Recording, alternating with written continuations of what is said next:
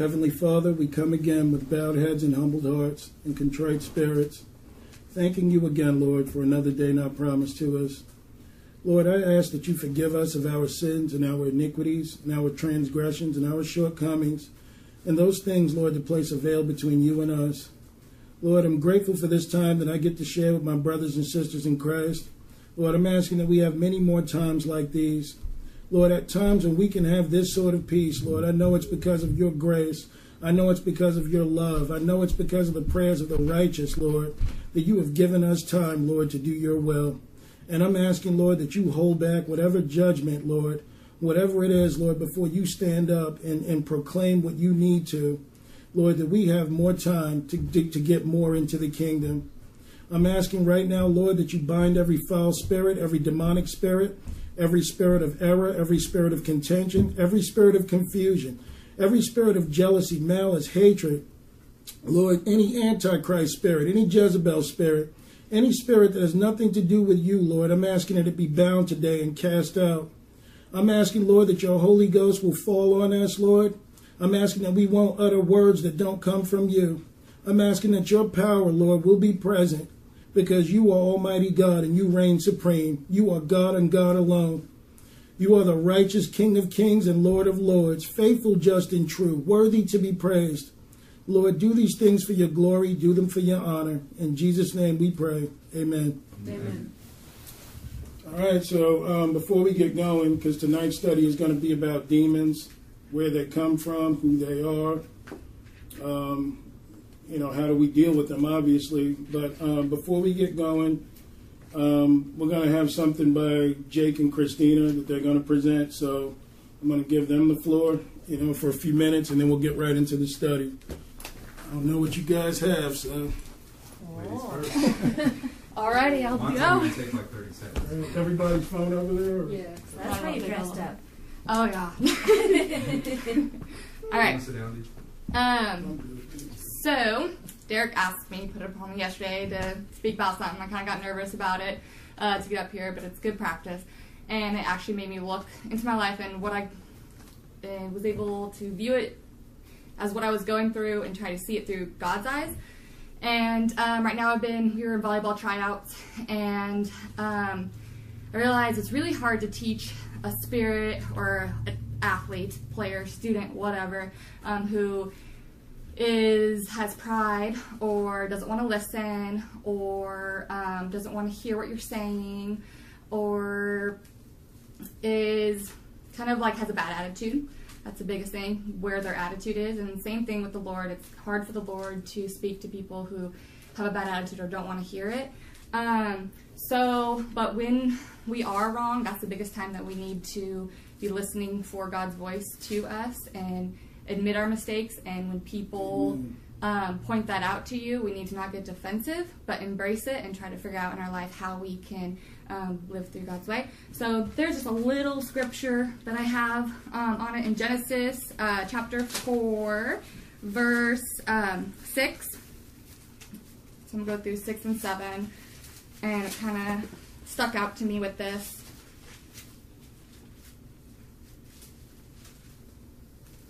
All right, I'll just go ahead and read it. So Genesis 4, chapter 4, verse 6. And the Lord said unto Cain, Why art thou wroth? And why is thy countenance fallen? So this, if you know about Cain and Abel, the whole story with them, Cain kind of had a proud, unbelieving heart, and his offerings to the Lord were rejected for that. This is the Lord trying to call out to Cain and trying to correct him so he can fix that. And and going on to the next one, to 7, it says, If thou does it well, shall thou not be accepted. So, saying that you have an opportunity to do something well, then you should be accepted. But then it says, and if thou does it not well, sin lieth at the door. So if you are choosing to not correct your mistakes, then sin is going to be lying in front of you, tempting you, and ready to just basically devour you. And that's what happened with Cain, with his anger and murder and everything that went on there. Also, with Abel, talk about the positive with his more attitude and personality. He came in as a sinner to God with sacrifice and humility and believing, obedience. So the Lord accepted that. So that's the difference. So your attitude and how you believe and what your heart feels can be the difference between you being saved and not saved and being tempted into sin.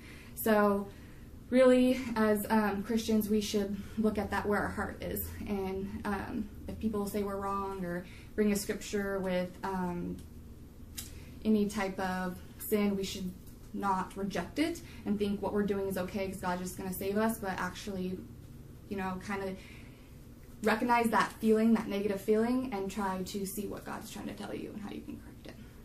Absolutely. That's kind of what I have for there. All right, that's awesome. Great point. All right, Jake.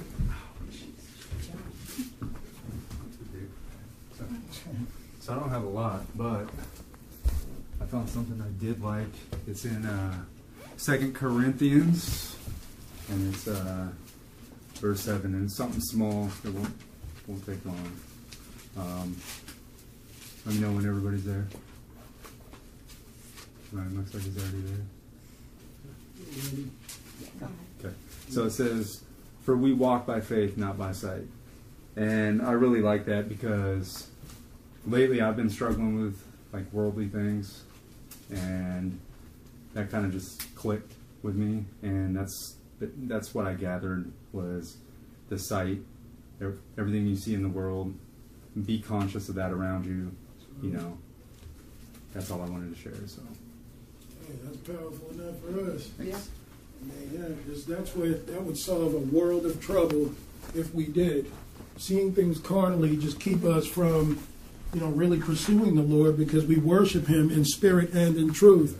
I mean, I think that's great. I mean, they had about, maybe 12 or maybe 24 hours to prepare. They didn't know I was going to ask, but, I'm just thinking the more comfortable we get speaking around each other, the easier it will be. Because all you're going to get here is love and support. That's it. What? I said, you just wait. I'll have more. That's right. More ammo. Oh, yeah, well, I know. Until that fire's burning. So tonight we're going to talk about demons because I think that most Christians don't understand that it's really the root problem behind everything that we deal with. I understand that we go to church, we learn more about the Bible. I know that we're told what we should and shouldn't do, in our lives. But when you get down to it, it's not just your thoughts all by themselves. We have an enemy that is invisible, an enemy that doesn't want us to see the truth, an enemy that is hid through science and philosophy and all kinds of stuff. The medical world, the judicial system, you name it, education, all these things to try and hide themselves while their agenda is to attack the Christians. And we can't fight battles when we're blind. And I know a lot of people feel like, well, how can it be a spiritual warfare? Christian is a religion of love and everything like that, Christianity. But why would Paul say wear the armor? Why would he say, to have your shield of faith and your helmet of salvation? Why did Jesus call in 2 Timothy chapter, I think it's 2, verse 3 and 4, that no man that warreth entangles himself with the affairs of this life, that he may please him who has chosen him to be a soldier. So whether we care to admit it or not, if we're really Christians, then we're really in a warfare from the moment we tell the Lord we give Him control of our lives. That we'll have to fight our way through this, and we have to learn how to deal with it. So the first question would be, what are demons? Where did they come from? It's a controversial subject, and it kind of shouldn't be, but the book that I'm getting ready to read from, I know a lot of people call heretical, but, I have a different spin on it. I know if you go to Jesus is Savior, they'll tell you that it's a book that just isn't true because of blah, blah, blah. That same guy in Jesus is Savior even talks about once saved, always saved is legit. So we have to study the Bible ourselves to understand what the Lord is calling us to do because, just because someone may be right and pick good points doesn't mean that they're right about every single thing. I myself have found validity. I don't know if you guys ever heard of the Book of Enoch. A lot of people hate it or whatever. Some of them feel like it shouldn't be. There are accounts. If anyone wants more understanding as to why I call it relevant, there's 2 books. There's 2 teachings we can go to on the website. One is Beware of science falsely so called, and the other is the giants. Okay, because a lot of people don't understand what that's about, but it's on soundthetrumpetministries.com, so you can look those two up to get more understanding. But I hear that it was a part of canon, or it's in the original Ethiopian Bible. I don't know if it's true or not. I've seen it there, but someone could have easily planted it there. But one thing I look for is what matches up with Scripture. So I will never call this book Scripture. If it doesn't match up with the Word of God, then I want nothing to do with it. All right? So I'm going to get started in, let's go to Genesis 6. Let's go there first before we get started.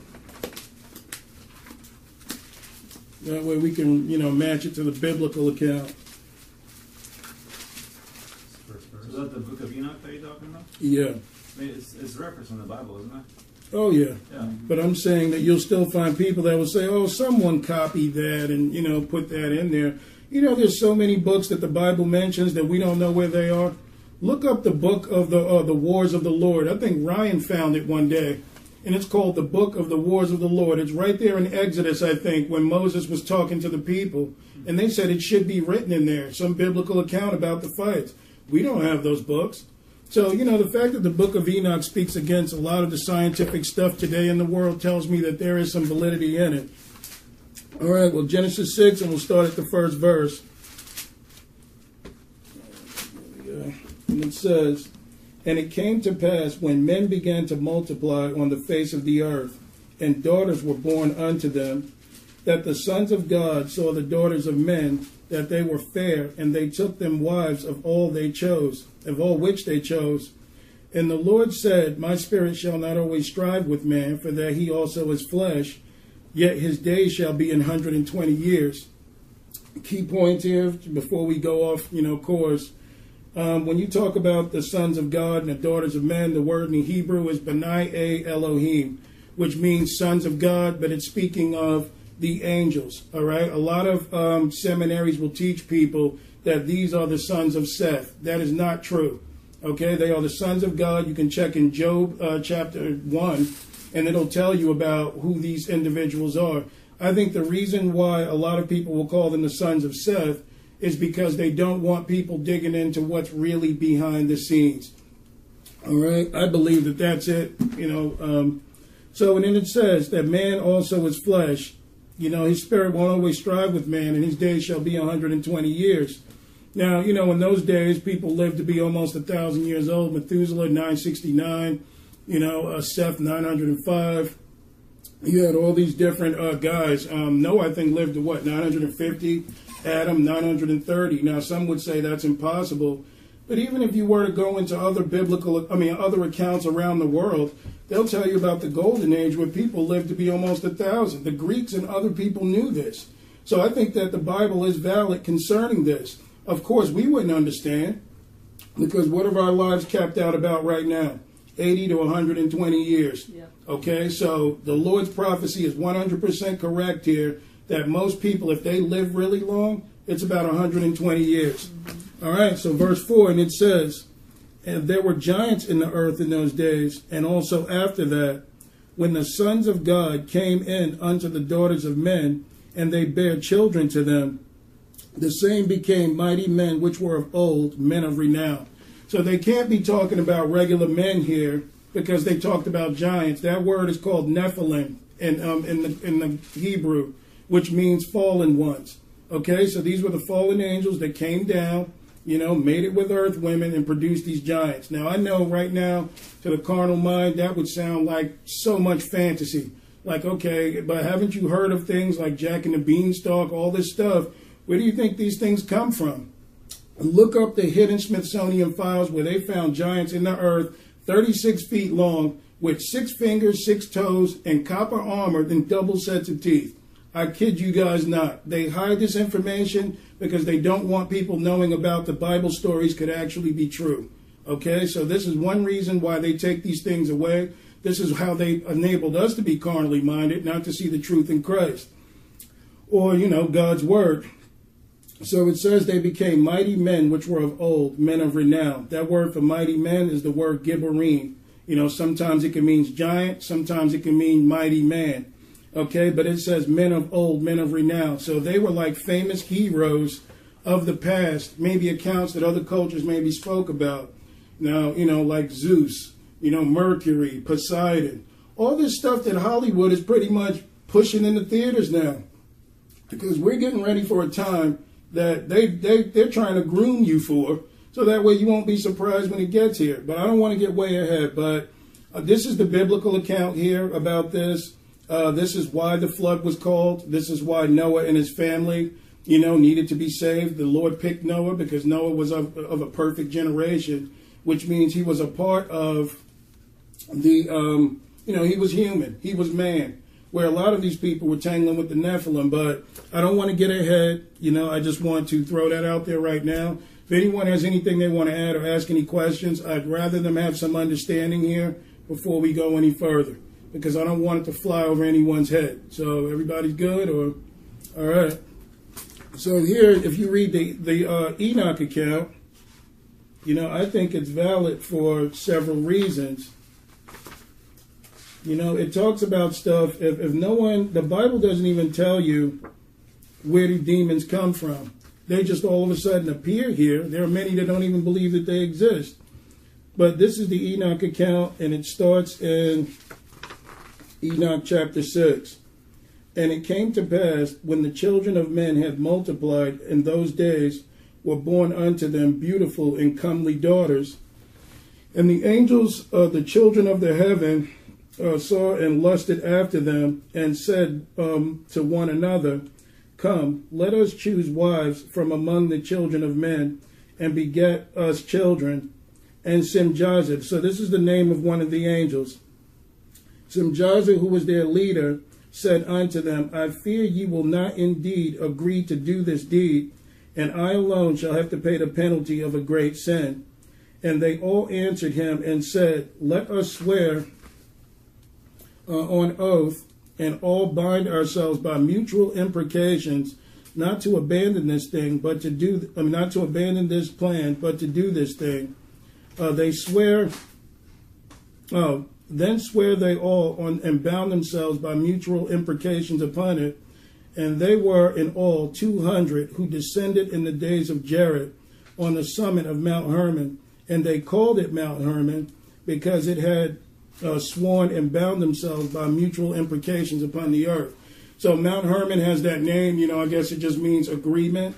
So, you know, we got some history concerning that. But look at chapter 7.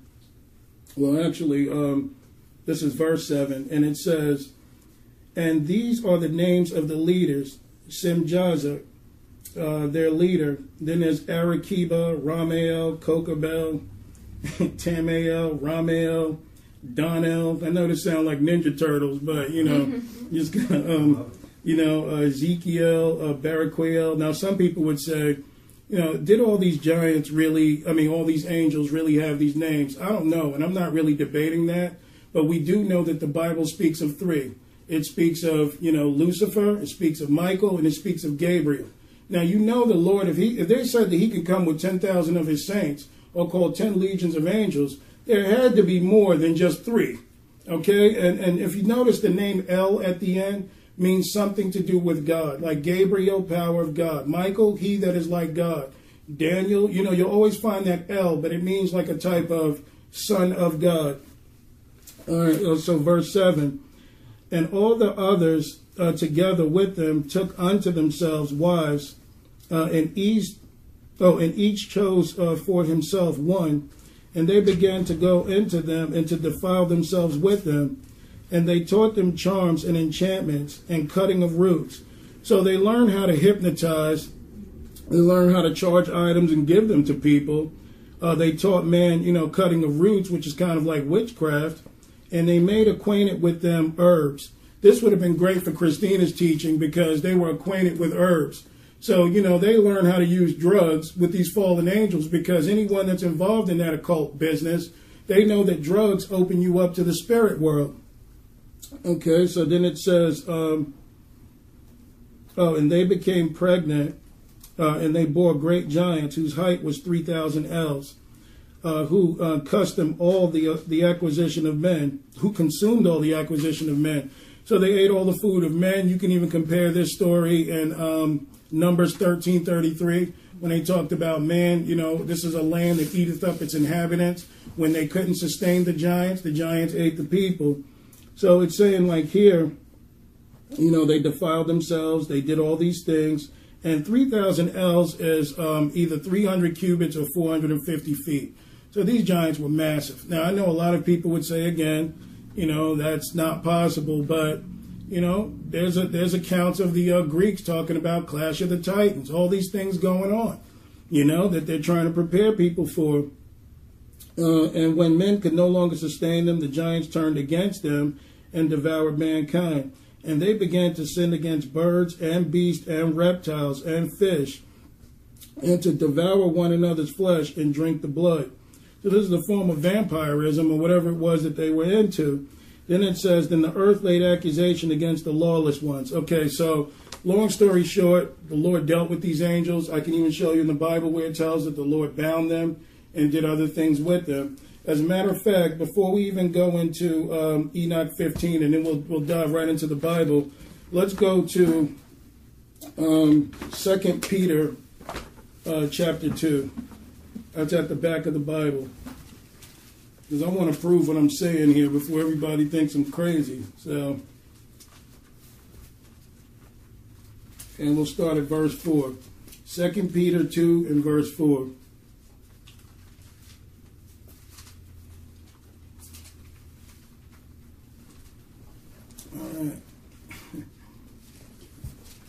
Yeah, it's all the way at the back near 1 John and Revelation.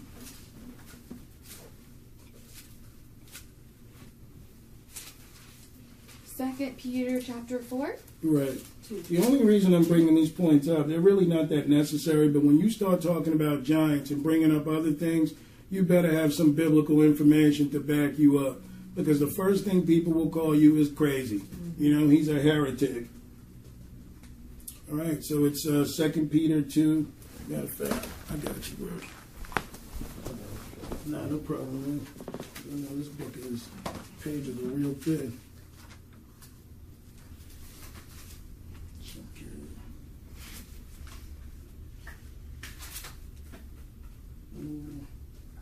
Yep. No, it's 1 Peter.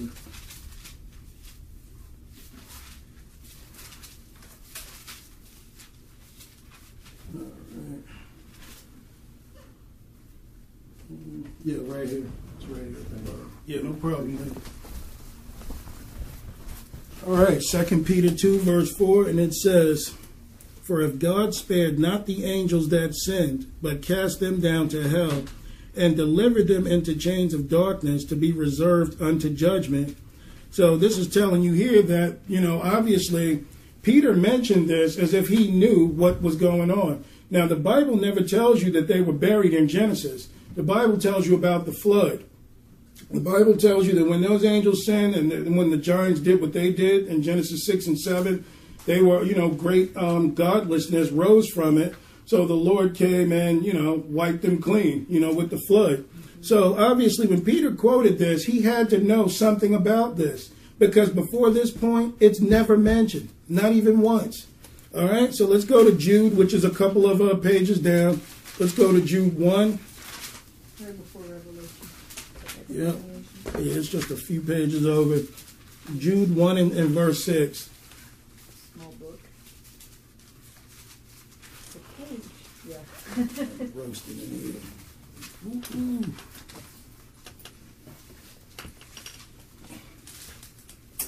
Never seen you thought of us. Yeah, well, I'm on fire right now. I don't know if it's the light or what. I know it's hot in here. Probably open a window. All right, Jude 1. Yeah, we probably could open the back window. Jude 1 and 6, and it says, and the angels, which kept not their first estate, but left their own habitation, he hath reserved in everlasting chains under darkness unto the judgment of the great day. Now, that's two accounts right there that tells you that this had actually happened. Mm-hmm. But in Peter, when it says cast them down to hell, that's the only time in the Bible that word hell is translated Tartarus, which means like the abyss. like they were sent to another depth of hell, you know, and this is what they were talking about in Revelation 9, but I don't want to get ahead of it. So from here, let me just finish up on this Enoch thing real quick and just take a couple of minutes and we'll get right into the lesson. All right, and it says, okay, accusation against men, verse 4, and it says, and when men could no longer sustain the giants, they turned them and devoured, okay, I read that part, drink the blood. Then the earth laid accusation against the lawless ones, and Azazel, which is one of the angels, taught men to make swords and knives and shields and breastplates, and made known to them the metals of the earth and the art of working them, and bracelets and ornaments and antimonity, which is like, you know, working with different metals, and the beautifying of the eyelids, and all kinds of costly stones, and all coloring tinctures. So these angels were even responsible for women's makeup to this day. The fact that, you know, they were learning how to hook stuff up, how to, you know, I mean, now no man can lie. When a woman has makeup on, I mean, you know, she's beautiful. What do you think? I mean, not that they're not before, but I'm just saying that there's a different look that you get when you see a woman is really attractive, you know, when she has the makeup on, and it's alluring. So a lot of men are even drawn into sin because, you know, I don't know, you line the eyes, they look bigger, you know, and they look more seductive, you know, and you get men drawn into that. So these angels knew what they were doing when they were teaching mankind this, because you have to ask yourself, where would man even get the idea to think of that? They have billion-dollar businesses on makeup. That ought to tell you there's something behind the scenes going on. Because, I mean, I'll add to that because yeah. Susie and Dan wanted to set up their son with this girl at church. Mm-hmm. So I said, okay, well, let's go introduce him. So we went over there, and she didn't have any makeup on that day. Mm-hmm. And so then he says, yeah, I wasn't really interested in her. And then my sister's like, yeah, but you've got to see her with her makeup on. She wasn't all done up or anything. She was just really casual today. Right. So it's like you've got to see her when she's all beautified first before you make up your mind, even though what she really looked like is what you just saw her. Oh, yeah. So Yeah, a lot of men, it's true. A lot of men have been deceived into marrying women like that, you know, no makeup, I mean, with makeup, you know, and they take it off and they married a 39-year-old man, you know. They married a 90-year-old man, like, hey. You know, so, all right. So let's just go. All right, so this is Enoch. This is the second verse in the 8th chapter. And then arose much godlessness, and they committed fornication, and many were led astray and became corrupt in their ways. Simjaza taught enchantments. That's like, you know, again, hypnotism. Amaros taught resolving the enchantments and root cuttings. Baraquael taught astrology. Kokobel the constellations. Ezekiel, the knowledge of the clouds, Arakiel, the sign of the earth, Shemsael, the sign of the sun, and Sariel, the course of the moon. And the men perished, and they cried, and their cry went up into heaven.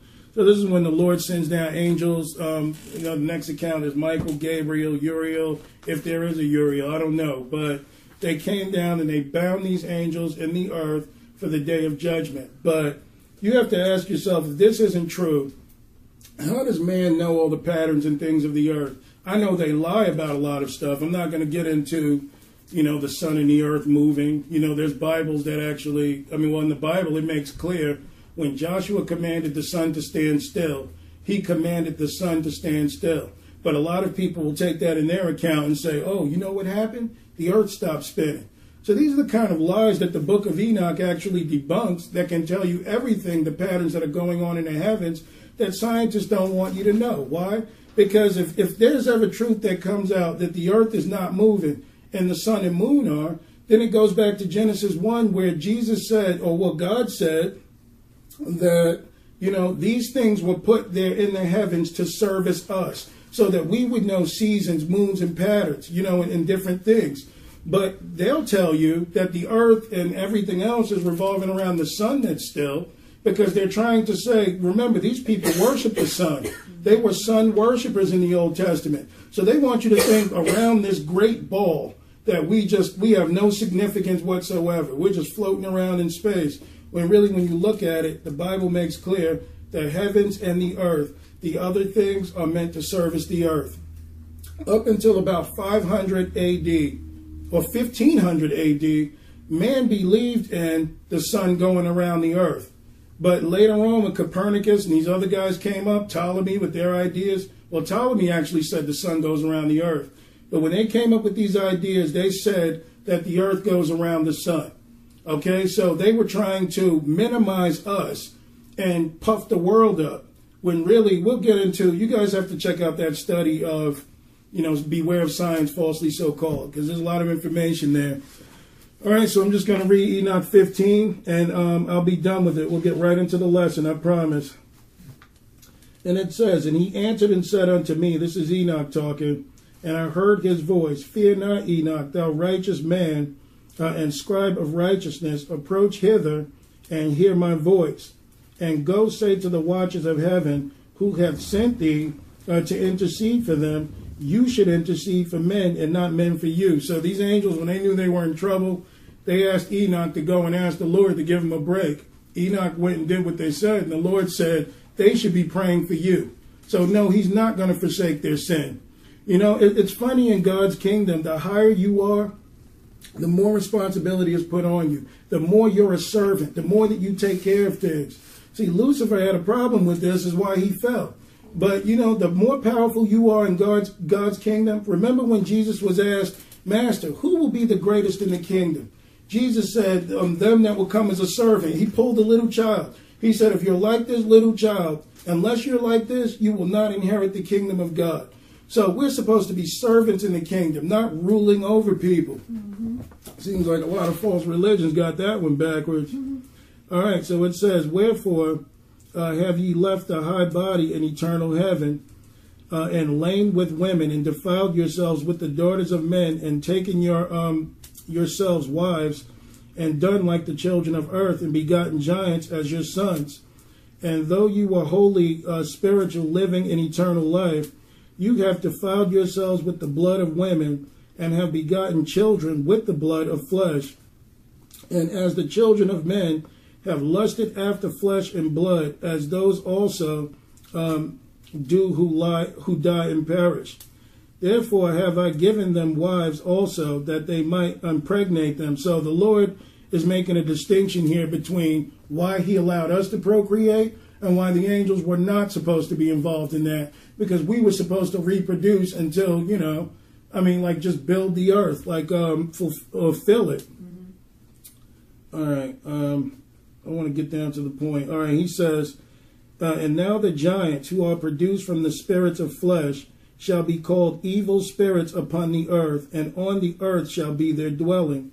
Evil spirits have proceeded from their bodies, because they are born from men, and from the holy watchers is their beginning and primal origin. They shall be evil spirits on earth, and earth spirits shall they be called. As for the spirits of heaven, in heaven shall be their dwelling. But as for the spirits of the earth, which were born upon earth, on the earth shall be their dwelling. And the spirit of the giants. Now listen to this. If this isn't demons dealing with us today, listen to this one part. And the spirits of the giants afflict, oppress, destroy, attack, do battle, and work destruction on the earth, and cause trouble. They take no food, but nevertheless hunger and thirst, and cause offenses. Okay, so this tells you here that this is what the spirits are, where they came from. They were from the giants. This is why if you know people who are demon-possessed or dealing with demons, you notice how it takes a whole bunch of them in a whole bunch of orderlies in a mental hospital to hold some of these guys down. That strength is supernatural. Okay, so from here we'll get right into the lesson. Let's go to, let's go to Ephesians 6.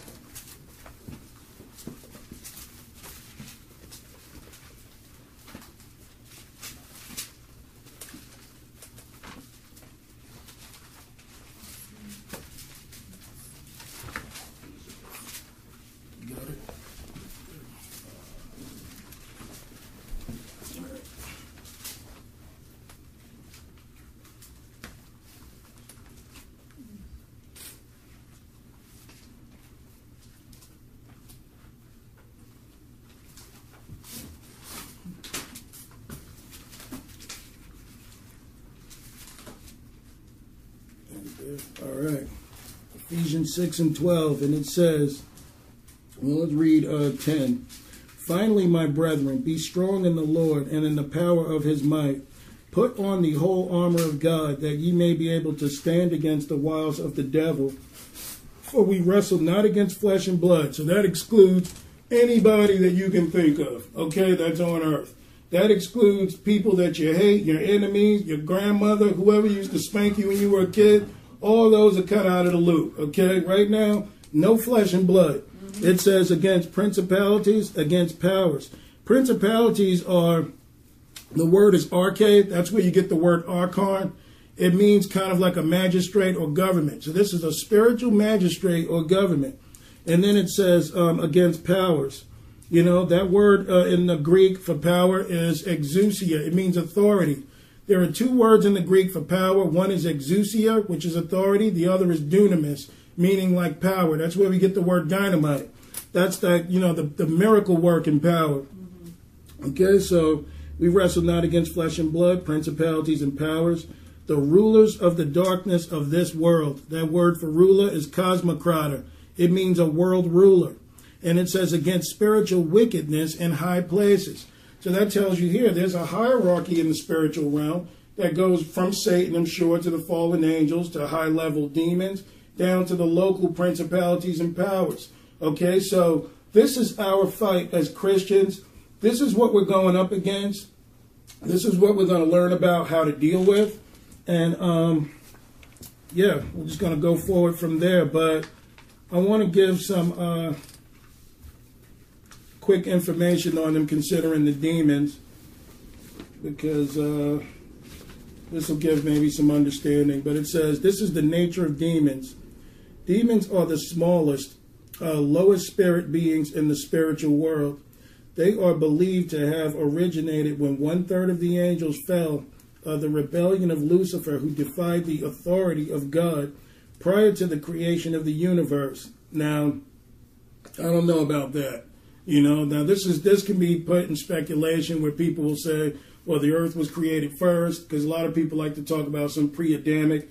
I don't get into that. I get into what the scriptures say. The scriptures say in 7 days he made the heavens and the earth, and that would be that which is in the heavens and the earth. Okay, because we don't know how much time there is between Genesis 1 and Genesis 3. Because people would say, okay, well, if the angels were made on the 7th day and man, you mean to say 2 days later they're rebelling? Well, you don't know how much time Adam and Eve lived together before the serpent tempted them to fall. Okay? So it says 1/3 of the angels, the authority of prior to God, prior to the creation of the world and what we know as earth, there are billions of them, but unfortunately for mankind, 2/3 of the angels, well, it says fortunately, 2/3 of them remain, and they are good. The first goal of demons is to rule humans by fear. That is the most common method. But if humans smarten up and see the demons are not in control of anything, of everything, then demons seek to have humans believe they don't exist at all. The first is the belief of primitive societies. The second belief is found in civilized societies. Either way, the demons appear to be either non-existent or harmless. Nothing could be farther from the truth.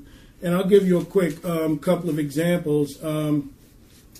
We need to go right into what Jesus has done, dealing with them. I guess we'll break off into other things. But from here, let's go to Matthew 17. All right, Matthew 17. We're going to talk about how Jesus dealt with some of these things, because where the medical world calls them today disorders. You notice that everything is a disorder now. ADD, ADHD, all this stuff. Oh, you're bipolar. How about the kid just needs a nap? He's full of energy. But, they love to tell you you've got all this stuff wrong with you. But Jesus dealt with these very disorders as demons. That's how he dealt with them. But this world has tried to make us go to sleep and not believe that demons are at work when it comes to people and their health. Matthew what? I'm sorry. Matthew 17. Just want to show an account real quick how Jesus dealt with them.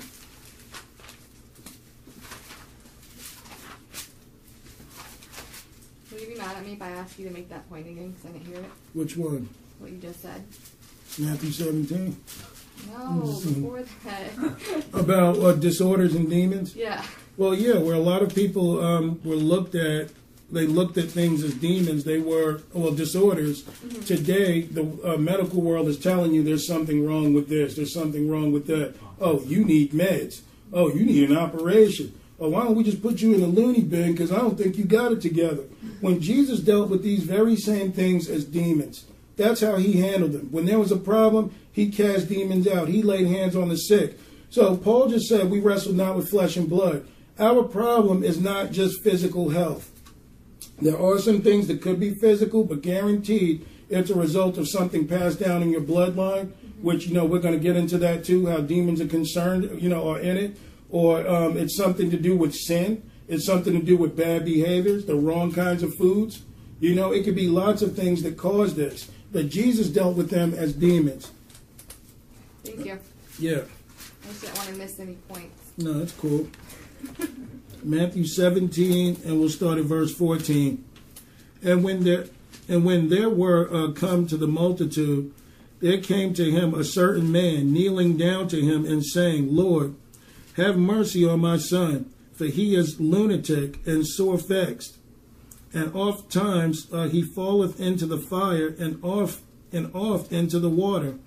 Now, one thing we better look at with lunatic here, that's two words. One is moonstruck, where you get the word lunacy from, but it also means a type of epilepsy, like epileptic, which is where they get this from. They even said that epileptics tend to get, some attacks somewhere around full moon sometimes. I don't know if that's true or what, but, this is what lunatic it means. All right, and it says, and he brought him to thy disciples, and they could not cure him. And Jesus answered and said, O faithless and perverse generation, how long shall I be with you? How long shall I suffer you? Bring him hither to me. Bring him here to me. And Jesus rebuked the devil, and he departed out of him. And the child was cured from that very hour. Then came the disciples to Jesus apart and said, Why could not we cast him out? And Jesus said unto them, Because of your unbelief. For verily I say unto you, if ye have faith as a grain of mustard seed, ye shall say unto this mountain, Remove hence to yonder place, and it shall remove. And nothing shall be impossible unto you. Howbeit, this kind goeth not out but by prayer and fasting. So what did Jesus understand here? There are certain ranks of the enemy that it requires real authority and real power to remove. He told them they could not do this because of their unbelief. Isn't it an amazement why most Christians don't even believe in the spiritual gifts today? Think about this. We've been conditioned and told that those things are done away with. That was a long time ago. We even wonder if they're true. Okay, so why don't we just take them to the doctor who's got 20 diplomas on the wall, who's done a lot of research. They can give them some meds and sort of help them with their condition. You see how far we are from the faith, how far we are from believing the truth in Jesus Christ. Now, I would be sitting here in amazement too, wondering if this is true, if these same gifts had not worked through me, okay, that the Lord had not done these exact same things. I'll tell you guys, this has got nothing to do with trying to brag or put myself on the scene, but I want everyone to get an understanding and have more faith in their God. Okay, there are people that I've laid hands on that the Lord had told me to that have been cured of HIV, okay, that have been cured of real serious diseases. Okay, the Lord had done these things. All right, that person went back to the doctor and found, man, you can't find anything anywhere. They don't even know how they ended up being cured. But the fact of the matter is, that's the power of God. All right, because when the Lord told me to put hands on that woman, I called it out as a demon. The Holy Ghost said that it was a demon. I dealt with it as a demon, and it left her that same hour. Okay, so I'm telling you guys, we cannot get outside of the spiritual gifts. We got to know our God for real, because these demons, they lie, they deceive, they do things to try and keep us from the truth. Like I said, had it happened to me, I wouldn't have done it. I wouldn't have known anything about this, but I did believe. Okay, so the point that I'm making is that we need to believe in our God just that much. Because you know what? None of the stuff we're reading is real. until it happens to you. When it happens to you, when you see demons casted out, when you see all these things play out, then you can say, man, you know what? This thing is real. You've been sitting in church 30 years. You didn't know that? Yeah, this thing is real. But unless it happens to you, unless the gifts manifest through you, unless you fast and pray, ask, seek, and knock for your God, you won't believe this. Okay? So this is where the world has made us ignorant to keep us from the truth. There's nothing more that the devil wants than to keep you from inheriting the Holy Spirit gifts. And tapping into his power. That's right. You know, he wants to try and stop this. I have something here called the role of demons and disease. I'm just going to skim through a little of this right now, and we'll get back to it. But it says, there is definitely a relationship between healing and the need for deliverance.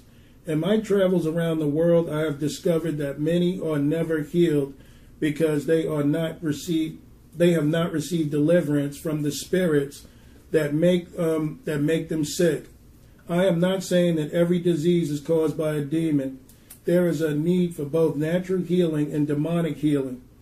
That evening, this is a scripture, I'll pass that. Notice that Jesus accomplished two things. Jesus healed many who have various diseases, and he also drove out many demons. Some people simply need healing from the diseases that have made them sick. Others need deliverance from the spirits that have made them sick. Just the thought that demons could be behind sickness sounds radical. If that is the case, then perhaps we need a radical approach to healing. Absolutely. You know, because a lot of people get sick overnight. Doctors can't even tell them what's wrong with them. But guaranteed, they got a med for you to go pick up. You know, even if it doesn't work, you know, why don't you just try it and see? Kill the body, but they're not dealing with the actual issue. And that's exactly what medications do. I knew a kid, you know, when he was young, he was diagnosed as bipolar, and, you know, the doctors had him on all kinds of antipsychotics. And, I mean, he had a rough life. When he wasn't on the meds, you knew it. I mean, he was kicking holes in the wall and doing all kinds of crazy stuff. And when he got his meds, he would be, you know, relaxed. And you know, the demon didn't go anywhere, obviously. They just relaxed the body. But the demon is still right there, waiting for them to not be on it so they can act up again.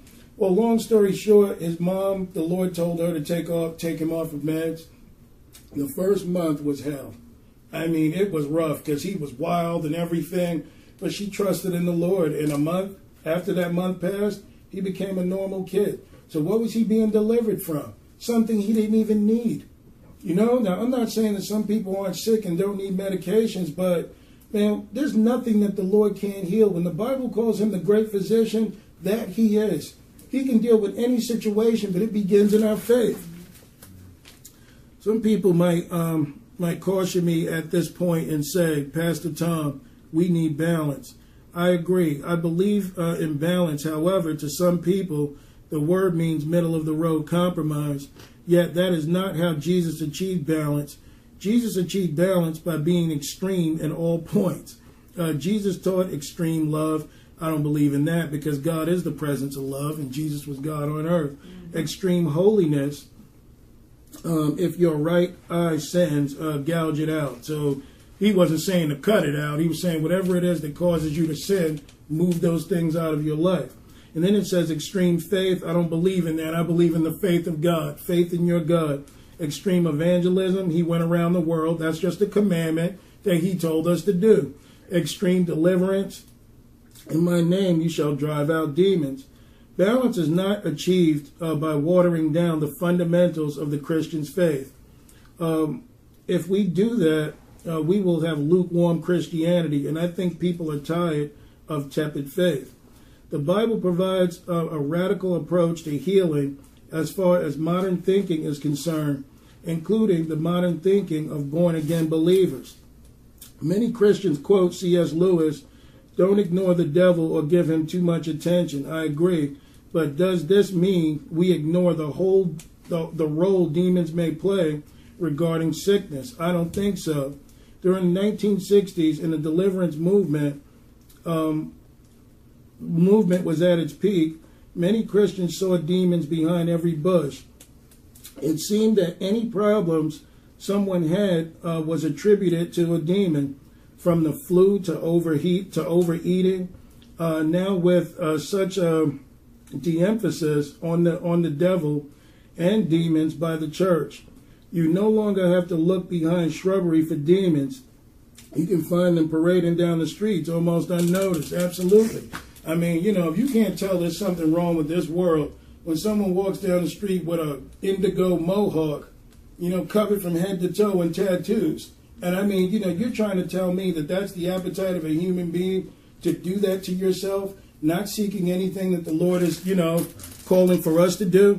So the point he's bringing up here is, they talked about the flu and other things.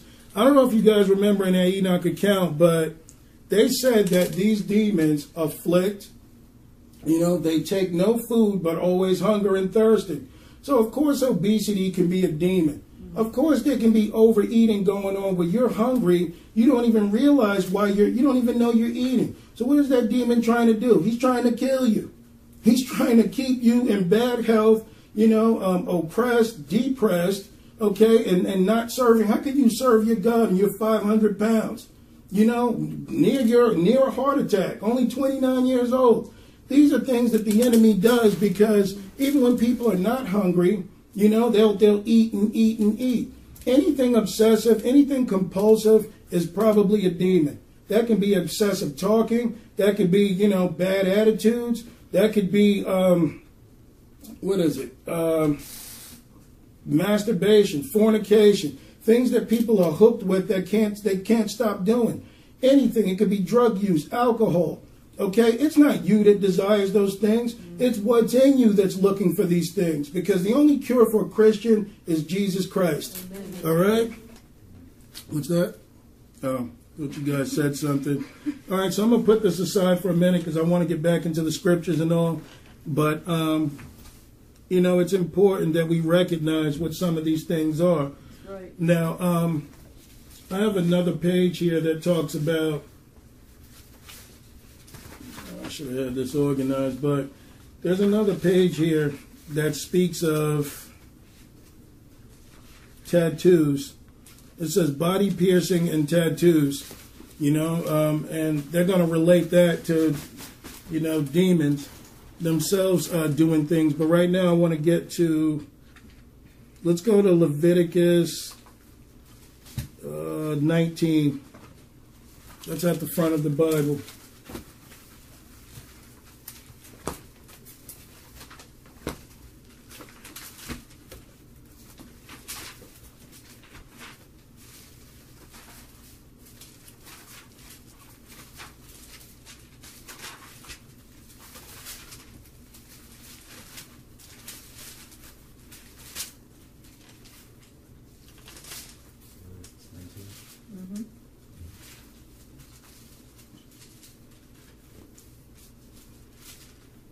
Now, I want you guys to look at something real quick, because this is Leviticus 19 and 25. Now, if that Enoch account wasn't true about astrology and all these other things that the angels taught, look at Leviticus 19 and 25. Everyone there? All right. In the 5th year shall ye eat of the fruit thereof, that it may yield unto you the increase thereof. I am the Lord your God. Ye shall not eat anything with the blood. Now, what did those angels do? Remember, they ate the people and they ate all the resources and drank the blood. Okay?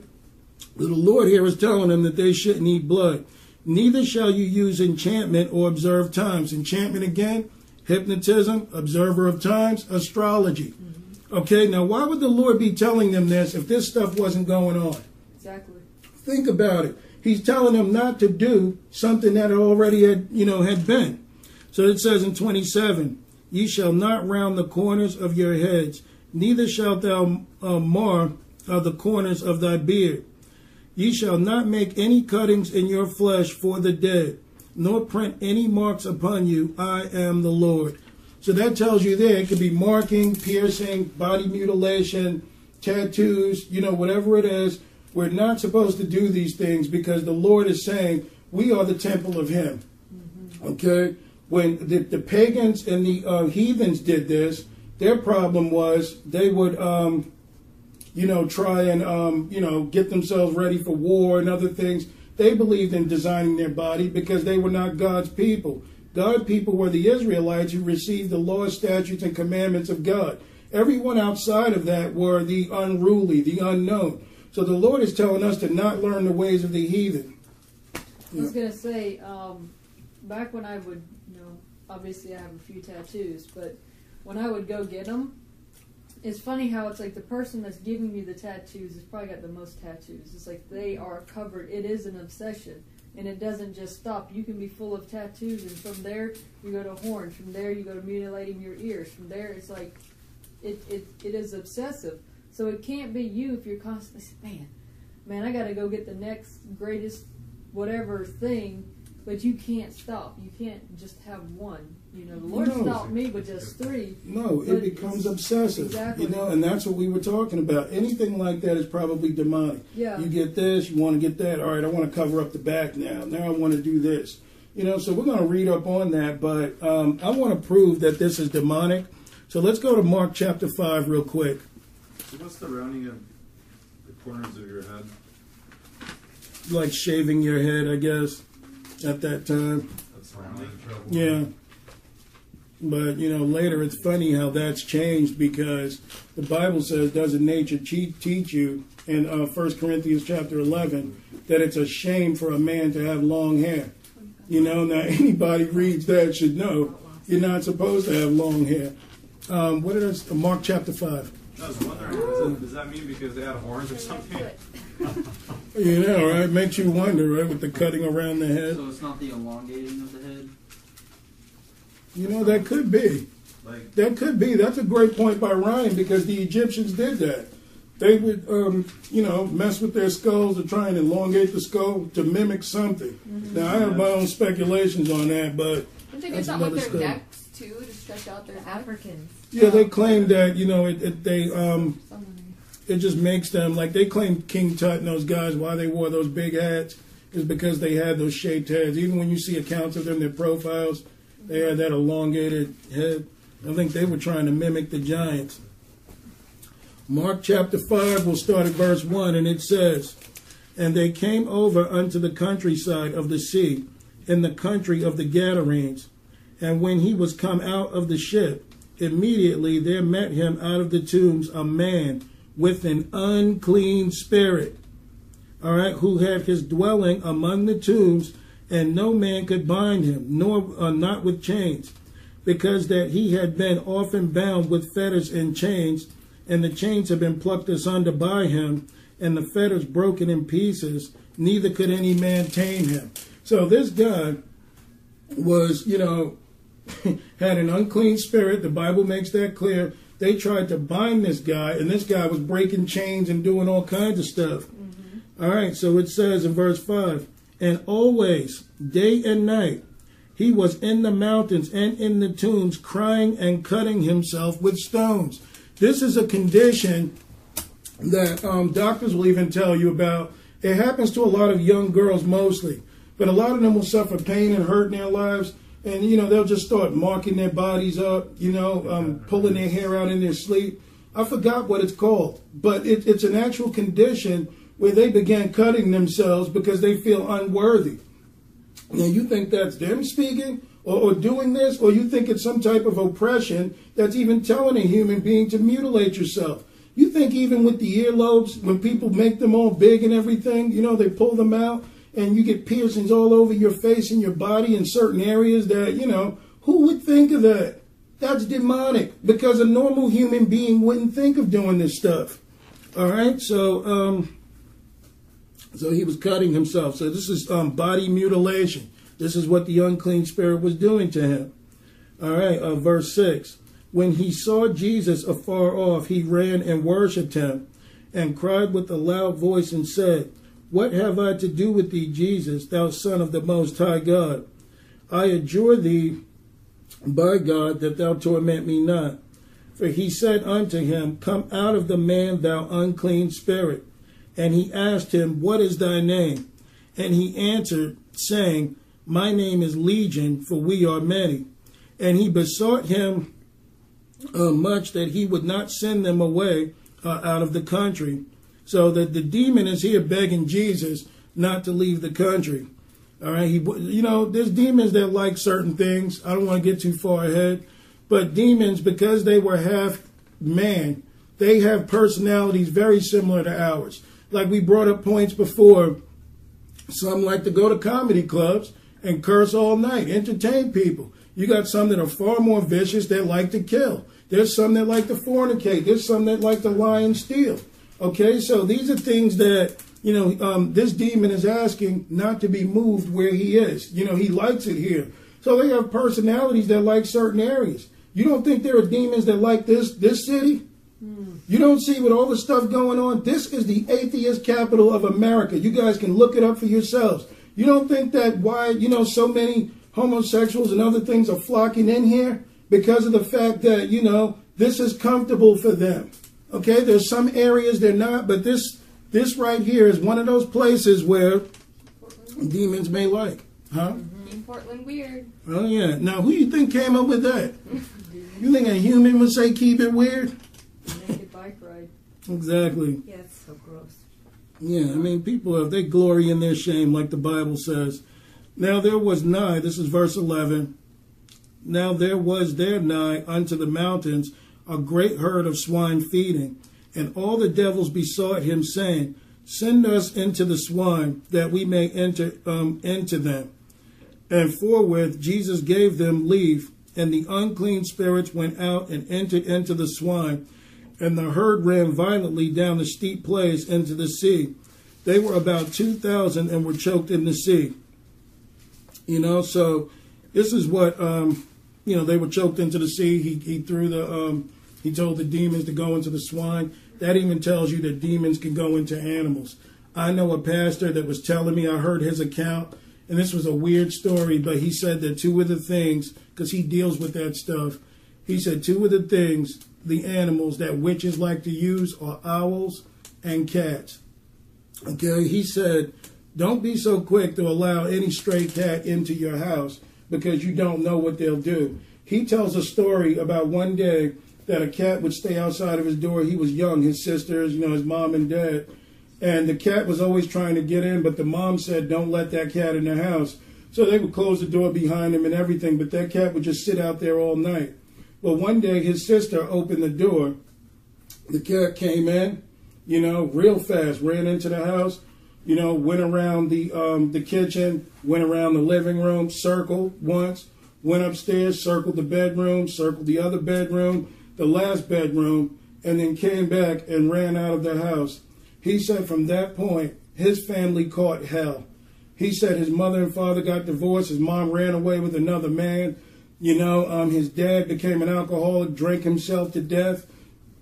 The kids were in turmoil. All kinds of stuff went on. And, he thinks it's because of what that cat did. But if you listen to what he said, the cat circled the house, went to another spot. It's almost like he was putting a spell in there, observing the area and leaving so that this woman could do what she can do. But the point is that animals themselves can have demons. All right? And so that guy had legions of demons? Oh, yeah. And a legion, if you look up in Rome, a legion was about 2,000 to 2,500 foot soldiers. So that's how many demons. You'd be surprised how many demons can be housed in a person's soul. Mm-hmm. I've stuck around for deliverance ministries and watched them for hours. Cast out, maybe 20, 30, 40, 50 demons. Demons of rejection. You wouldn't even think that's a demon. Demons of unbelief, demons of, sickness, demons of sloth, laziness, demons of all sorts of things you wouldn't believe that they were calling out. Because you would think a demon is just, well, if he's bad, he's just going to make you do all this stuff. Oh, no, they have personalities. All right, so they were choked in the sea. Verse 14, and they that fed the swine fled and told it in the city and in the country, and they went out to see what it was that was done. And they came unto Jesus, and seeing him that was possessed with the devil, and had the legion, sitting and clothed and in his right mind, and they were afraid. Now this guy had no clothes on. He was running around, breaking chains, acting crazy, hanging out in the tombs, cutting himself, doing all kinds of crazy stuff. And the people just tried to bind him. It didn't work, or, whatever. Now this guy is sitting and clothed and in his right mind, and the people are afraid. Why do you think that is? Because they didn't want the demons that they had casted out of them. Exactly. They had demons in them. I mean, think about it. Ask anybody who was of the world and how their family loved them when they were out there sinning, doing all sorts of stuff. Come to Jesus Christ, preach the real gospel, and watch your family. Man, I don't know what's wrong with you. You belong to a cult. I don't understand what all this is about. You've changed. I can see that. So what do you think is going on? The fact that a lot of people that aren't born again, they hate to see someone born again. Because when you're born again and you forsake all these different things, you forsake lying, people hate honest people. They want you to lie. There's even businesses that will have you lie for certain practices. Like that old medical thing. What is that medical oath that they give them? Hippocratic oath. Hypocritic oath. Well, they'll have them sit there and lie for certain things. I mean, there's certain businesses, hey, we don't tell them that this is fraudulent. We don't tell them that this is faulty. We give it to them. They have a problem. It breaks in a few months. We order something new, and we'll just have them order again and get another one. It's all kinds of stuff like this that a lot of businesses do. So they hate lying. When a girl comes out of the world, or a guy, he may not fornicate or sin anymore. People and I hate you for this. Oh wait, I can't get no sex. This relationship is over. Okay, I'm sorry. I came in this for sex. All right, and since you're not going to be here, maybe I should go someplace else. So the gospel is offensive to demonic people, not people demonic, but demons themselves. Because lust is the appetite of demons expressed through humans.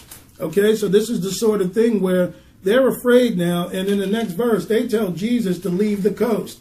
They want Jesus out of their town. Now, you would think with him being there that they would say, well, let me just, why don't you help more around here? But they wanted him to leave. Like, take me, it's like, no, they're... Oh, yeah. I always tell people, if you don't think that this town is full of demons, go out there and preach the real gospel for real and see what happens to you. You'll end up in jail. Okay? You'll end up either being beat down or something. Your family disown you because they'll think you're crazy. Go out there and preach the real gospel if you don't believe demons are real. I mean, you can preach anything else you want, like you can just talk about Star Trek or something, and decide what Mr. Spock said. People are just like applaud you. It's true, man. It's true. They're like, oh, this guy's got demons. I mean, you don't think demons are around? Bring Jesus up at work. Bring Jesus up in certain places and watch how people react with you. Say, man, we shouldn't be talking about that at work. That's a demon. Think about it. They start pulling out the policies on you. Exactly. All right, so this is called... Anybody have any questions? Because I don't want to leave anybody out. Like anything that they don't understand or, you disagree with, you can bring that up too. I don't mind. When they got choked out in the ocean, does that mean that now they're in the ocean? We had some thoughts about that concerning the pigs, because we know that the abyss is like a watery grave, like a place.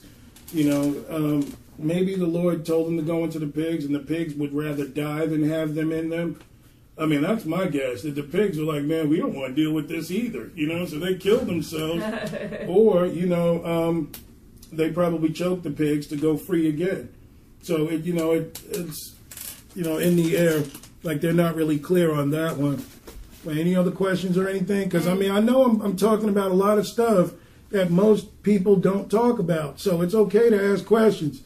I'm not one of those. Another one. Mm-hmm. Cats. Yes. I like to pet all animals. Mm-hmm. So, should I not? Martin always says don't do it. But. Well, sometimes I would imagine that we have to be careful. And this is what the discernment of the Holy Spirit is all about. No different than there's... Yeah. Why do you think they use cats or owls specifically for that? Yeah. Is there a certain, do they see a certain spiritual, or are they certain, something? Because I have a cat, and I think he sees spiritual things. Well, I think animals themselves do see into other realms, because a lot of times you can see your dog or cat looking at something you can't see. And then you ever hear them they're and they're looking around, and you're like, what are you doing? What's wrong with you? Right, you'll ask them, what's wrong with you? And then, you're like, what's happening? So, and you can see their eyes literally follow Yeah. something. Now, some people would say it's a fly. You know, I mean, I don't know. I've never seen a cat or a dog, the dog get upset over a fly going around in the room. So I believe they can see in different frequencies. I even believe in that movie Ghost because Hollywood likes to tell us a lot of stuff. You know, that if you ever seen that movie Ghost, the cat was able to see the person, you know, but no one else in the house could see him. So is that true? I don't know. There's a guy, Nick Bostrom. He does a lot of work on that stuff. He's claiming for future humans. He wants to modify man, you know, that whole destroying the image of God, trying to make it better, you know, and I don't believe in any of that. I think God made a perfect creation, and we need to learn to live with the body we have. Carefully and wonderfully made. That's right. All right, so no questions? All right, this is called body piercing and tattoos. Body modification tattoos covering the body and rings in the ears, tongue, nose, eyebrows, belly, and other places too despicable to mention has become big business in our present society. The variety of people involved in body modification are celebrities, athletes, musicians, business people, politicians, and even professing Christians. Let me say from the start that there is no such thing as a Christian tattoo. Body modification does not have its origin in the church, in the living God, that among the heathen.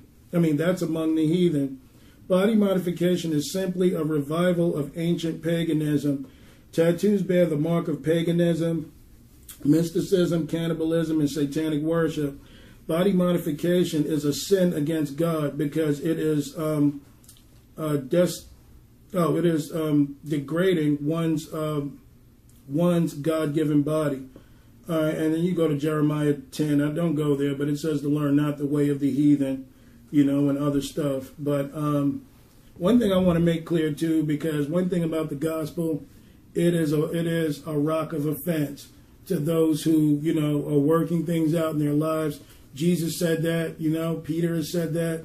Jesus offended many people. So my job here is not to offend anyone. But one thing I am going to do is stand with the word of God. Amen. And if we have done anything that we mentioned tonight, all things can be canceled in the blood of Jesus. So it's not a death sentence. It's not putting anyone down. It's all about trying to get what's wrong right. Because we're not fighting with man. We're not fighting with just us and what we like. We have a real invisible enemy out there that we're exposing tonight. Exactly. So my fight is not against anybody that's done anything. I have no personal opinion on things. The word of God is what I stand with. Right. Okay, so this isn't an attack to anyone.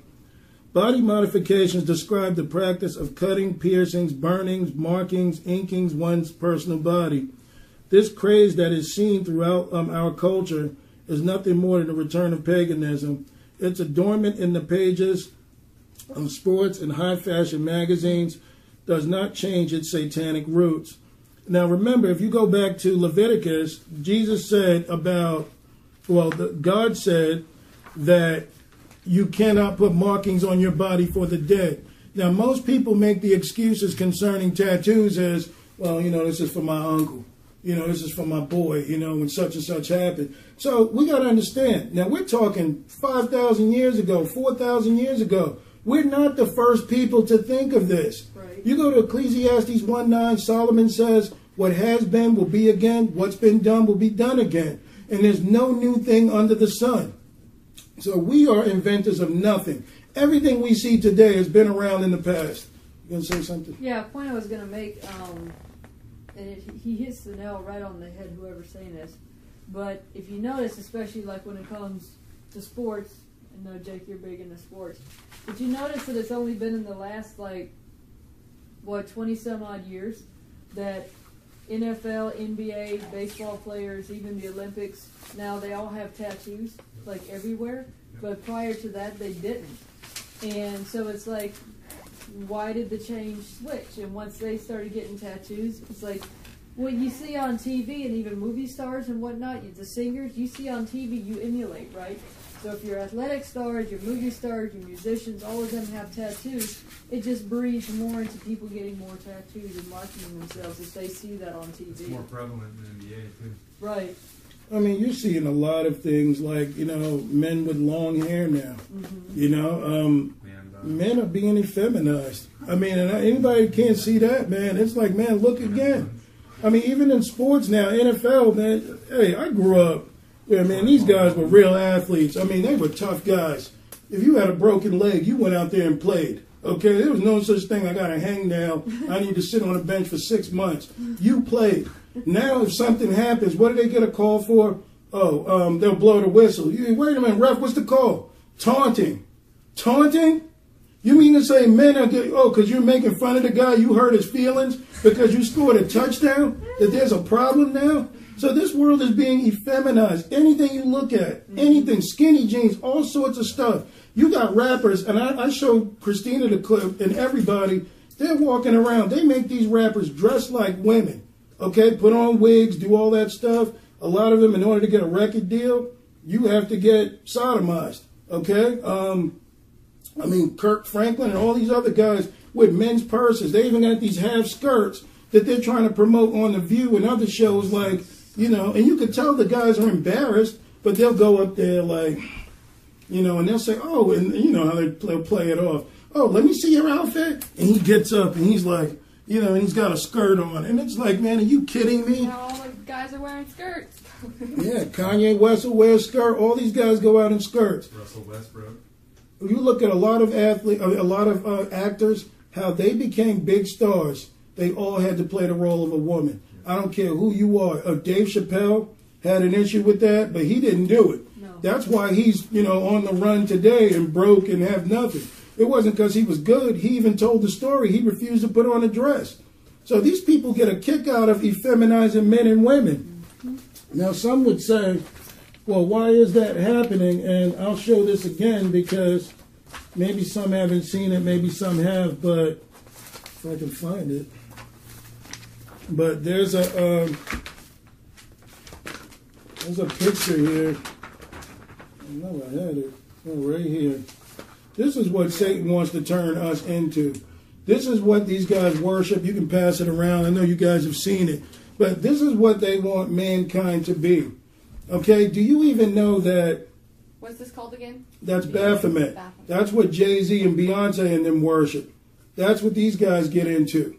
Okay? So this is why you're even seeing bathrooms amalgamated. This is why you're seeing everything coming together. Everybody's asexual now.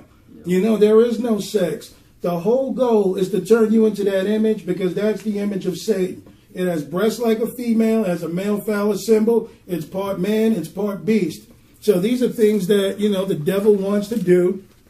That's destroying people. Did you know that bestiality is now legal in Oregon? Did you know that?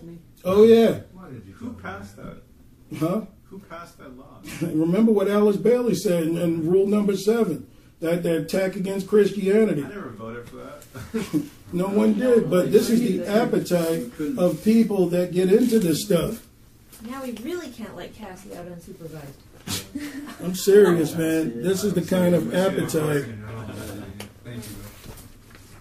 So these are quick points on the tattoos before we move on. It says tattoos are forbidden. We read that in Leviticus 19:28.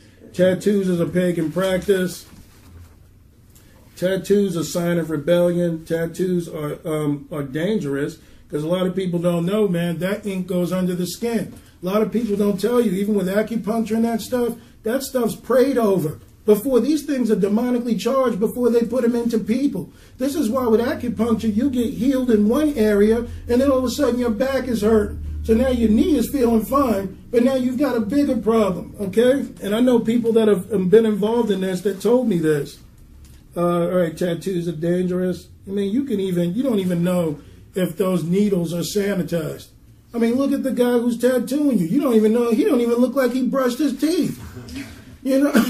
I mean, but we take big risk believing all this stuff. Funny thing is that most tattoo artists are actually like, they're obviously demon possessed, but most of them are high before they tattoo you. That's actually one of the things that they tell you, that they actually do a better job when they're high. Yeah, because they get inspiration. Yeah. That's what Christina was teaching about a week ago. Right. And it says, tattoos defile the body. Tattooing is contrary to Christianity. Tattoos will be regretted. Now, I believe that last one more than anything, because imagine being a 70, 80-year-old man. You're covered from head to toe in tattoos, and you look like a leather bag. You're covered in tattoos. You're trying to tell me that you're going to look around and find this is beautiful? You're going to say, once the demon has his fun with you and he's done, you'll say to yourself, and I've heard people tell me this, what have I done to myself? I thought it was fun when I was young because I was trying to be known. Now I don't even look human. I forgot what my normal face looks like. So, that's just something that, people are going to do what they want regardless, but we're going to, I guess I'll ask Martin to put all this stuff on the site, this information, because there's a lot more to it, but we need to move on. So let's go to Leviticus 18 and 20. I told a girl who had tattoos, I go, what do you think you're going to look like when you're an old lady? And she goes, well, everybody's going to look the same because everybody has tattoos. And she's right. Pretty soon, and being said, a normal... everybody's going to look like they're wrinkly tattoos and you can't read what it says until you spread it out. Mm-hmm. It's true. It's so true. What was that like? So that they're not going to be able to read what it says until you spread it out. I remember Exactly. my dad had 2 tattoos, and when I was a kid, I'd always be so admired by them, and he'd always be like, no, they're not cool at all. He's like, I was young, stupid. He regretted them. So there's an account right there. I've heard a lot of people say it too. I think he's a Sharpie first now. All right, Leviticus 18 and 20, and it says, it's good. Leviticus 18 and 20, and it says, moreover, thou shalt not lie carnally with thy neighbor's wife to defile thyself with her, and thou shalt not let any of thy seed pass through the fire of Molech. So that's a type of abortion. Moloch, again, was this god that they worshipped back in the Hebrew days. They would have this statue with its white hot hands heated under the fire. These people would take their children and offer it as a sacrifice. Okay, the child would disintegrate and they felt like they would have gain. Abortion is nothing new. Okay, abortion is, what's been done will be done again. All right, it's a blood sacrifice to Satan. And this is why they open the clinics up all over and they'll tell you it's a woman's right to choose and all this stuff. I know from my experience, and I'm ashamed to say it, but, I committed this act. And I asked the Lord to forgive me. I was 19. I was selfish, immature, didn't want to deal with a lot of stuff. We looked at it like it was a form of birth control. Why? Because that was my mentality. But you'd have to ask yourself, what kind of human being could murder their own child? But see, it wasn't me. It was what was in me. Okay, so I'm not ashamed to admit that because I'm not that way anymore. But what I'm telling you here is you guys are hearing this from a starch sinner. I was someone that committed these acts. That's done things. So I can sit here and say the Lord has changed me. Mm-hmm. So this isn't about being proud and being holier than thou. I know from the rock that I crawled under. But it's also, I know what I dealt with in my life. It's using the experiences that we've gone through to bring other people to Christ, and it's like that's if you've gone through those things, like the things that I've gone through and the things that you've gone through and whatever else has gone through, if you can use someone to bring that to Christ, we shouldn't just hold it in and say, well, I don't want someone to find out the way I was. Well, you could bring someone to Christ over that experience. Absolutely. And, that's what it's about. The Lord's grace, His love, His mercy. And, that's just something that, I pray about. And I know the Lord has forgiven me, because I did it in my ignorance. Mm-hmm. But when these things, and this is why people don't want to talk about demons, but when these things come into you, it's not really your thoughts.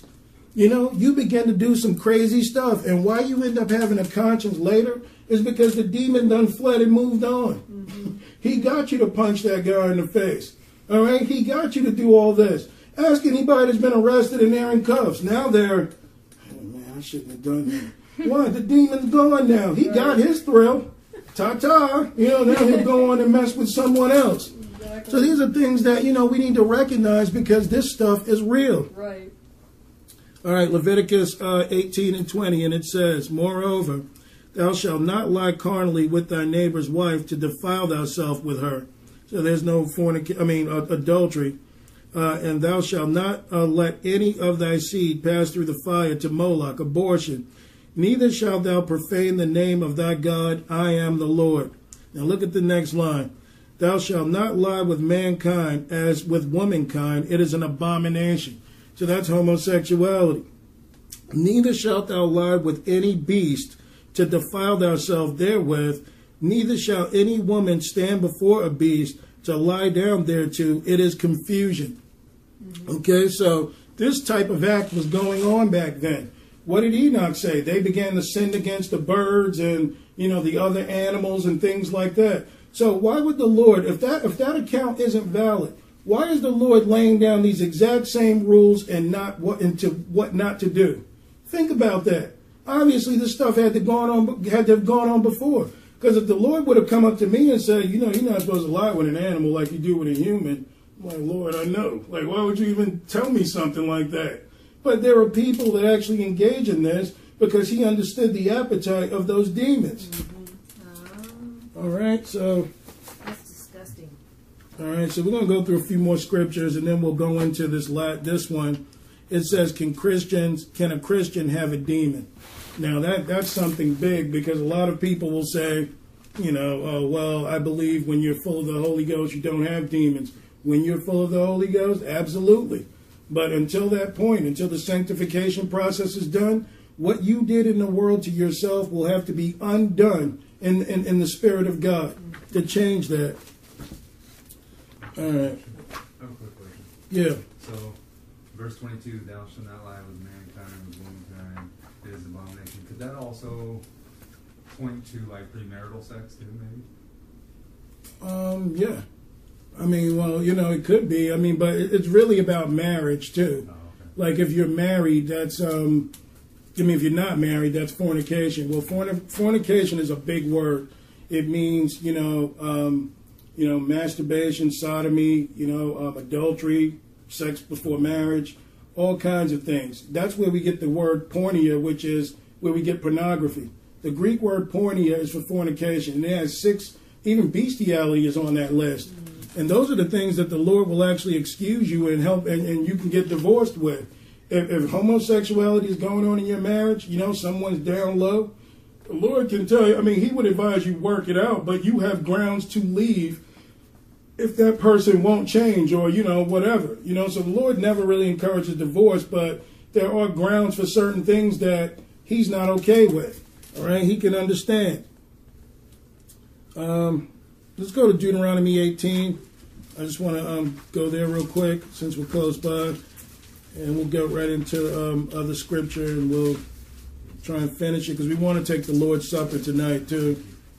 Anybody know what time it is? 9 o'clock. All right.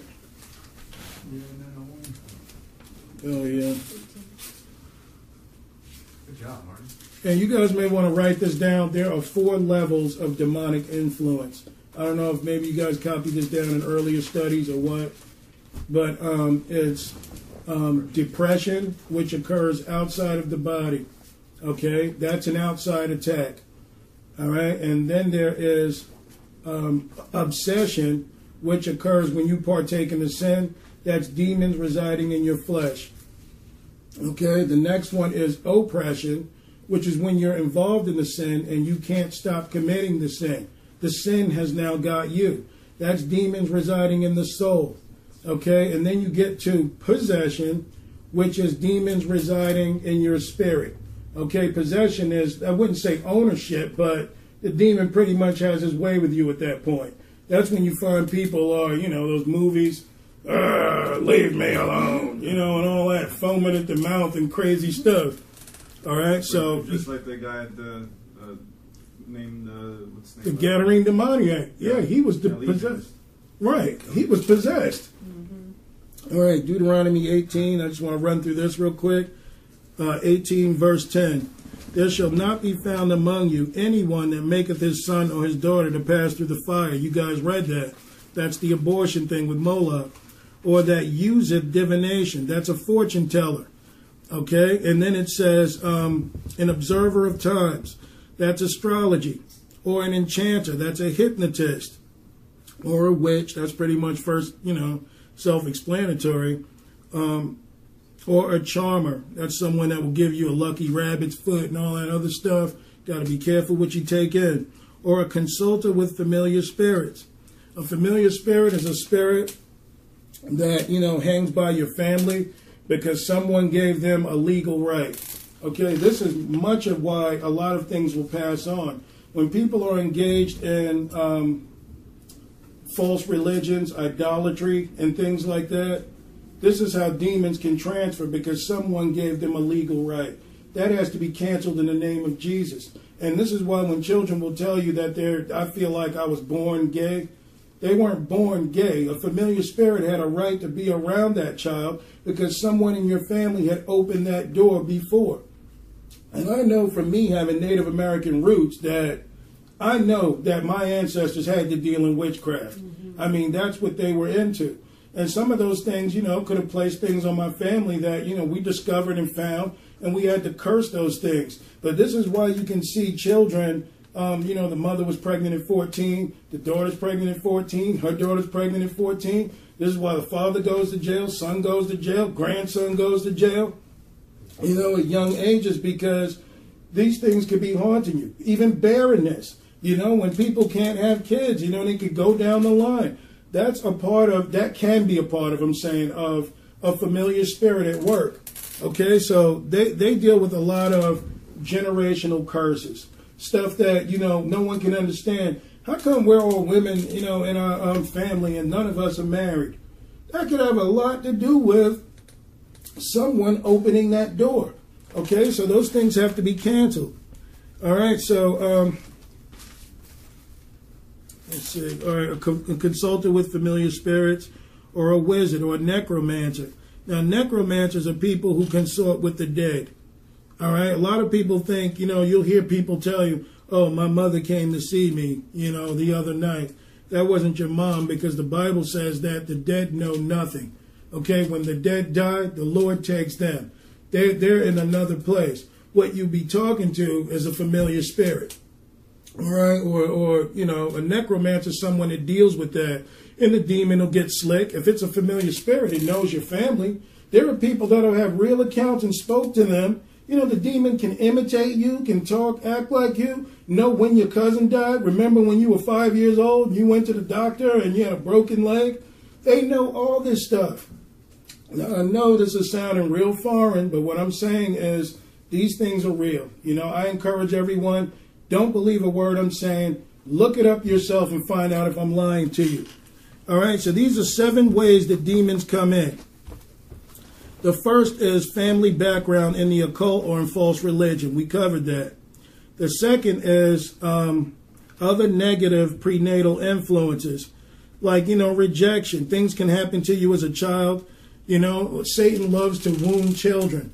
He loves to hurt children because when children get damaged young, they spend the rest of their lives fighting with things that they never understood. I was always shy. I was always scared. I always got anxiety when I walked into a room full of people. I could never speak well. I'm afraid to dance because someone laughed at me when I was a kid. I mean, I know that sounds funny, but these are things that can actually happen, to a person. So Satan will try and hurt you, molesting kids, doing things to them. They don't tell you that 90-something% of homosexuals were molested as children. You guys can look this fact up. Okay, so these things can have influences on people before they even recognize what's going wrong. A lot of abuse. There was a story, Derek Prince. You guys should look him up. I know your brother listens to him a lot. Mm-hmm. Derek Prince, and so do I. But he said that there was a guy in New York named Nicky Cruz. He was a gang leader. And I forgot the name of the New York gang he was a part of, Hispanic gang. But in the 50s, he was a little boy with his mom, and a woman saw him with his mother and said, wow, your son looks just like you.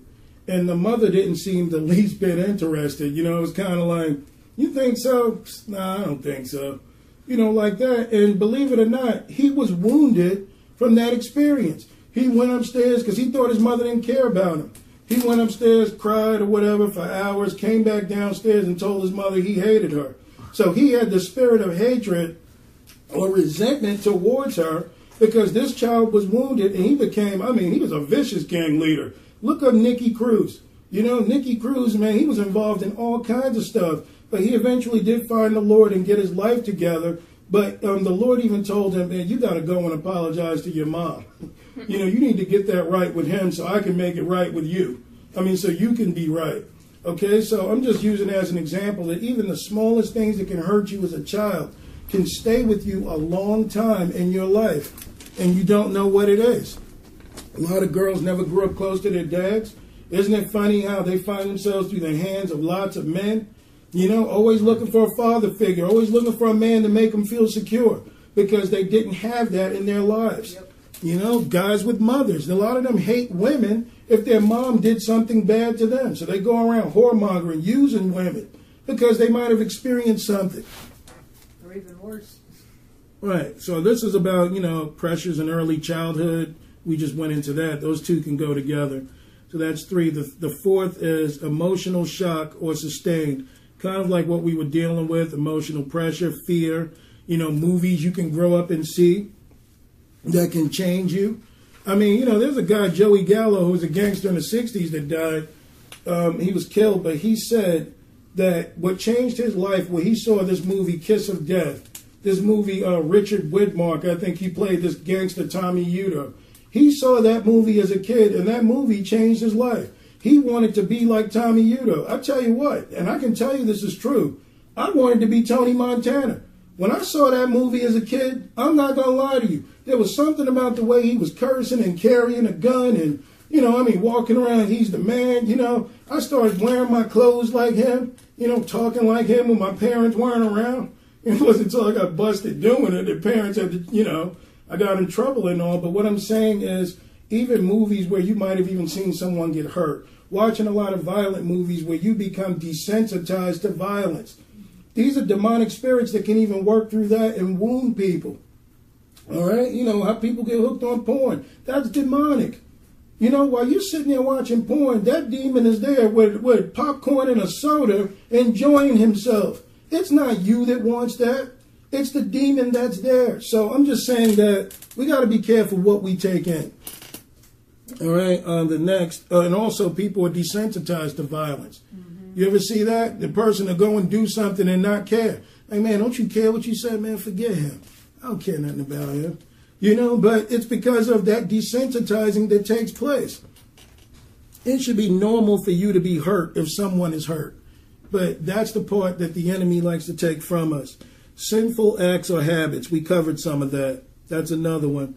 Then it says the laying on of hands.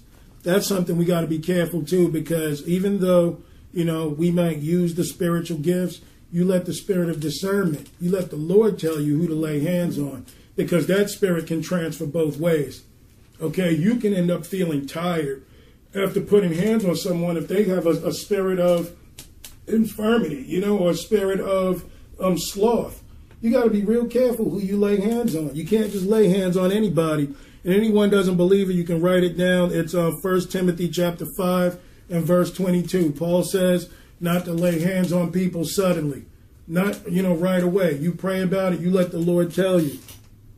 Idle words, you know. For the idle words, let's go to Matthew 12 and 37. Ooh, I went right to it, literally.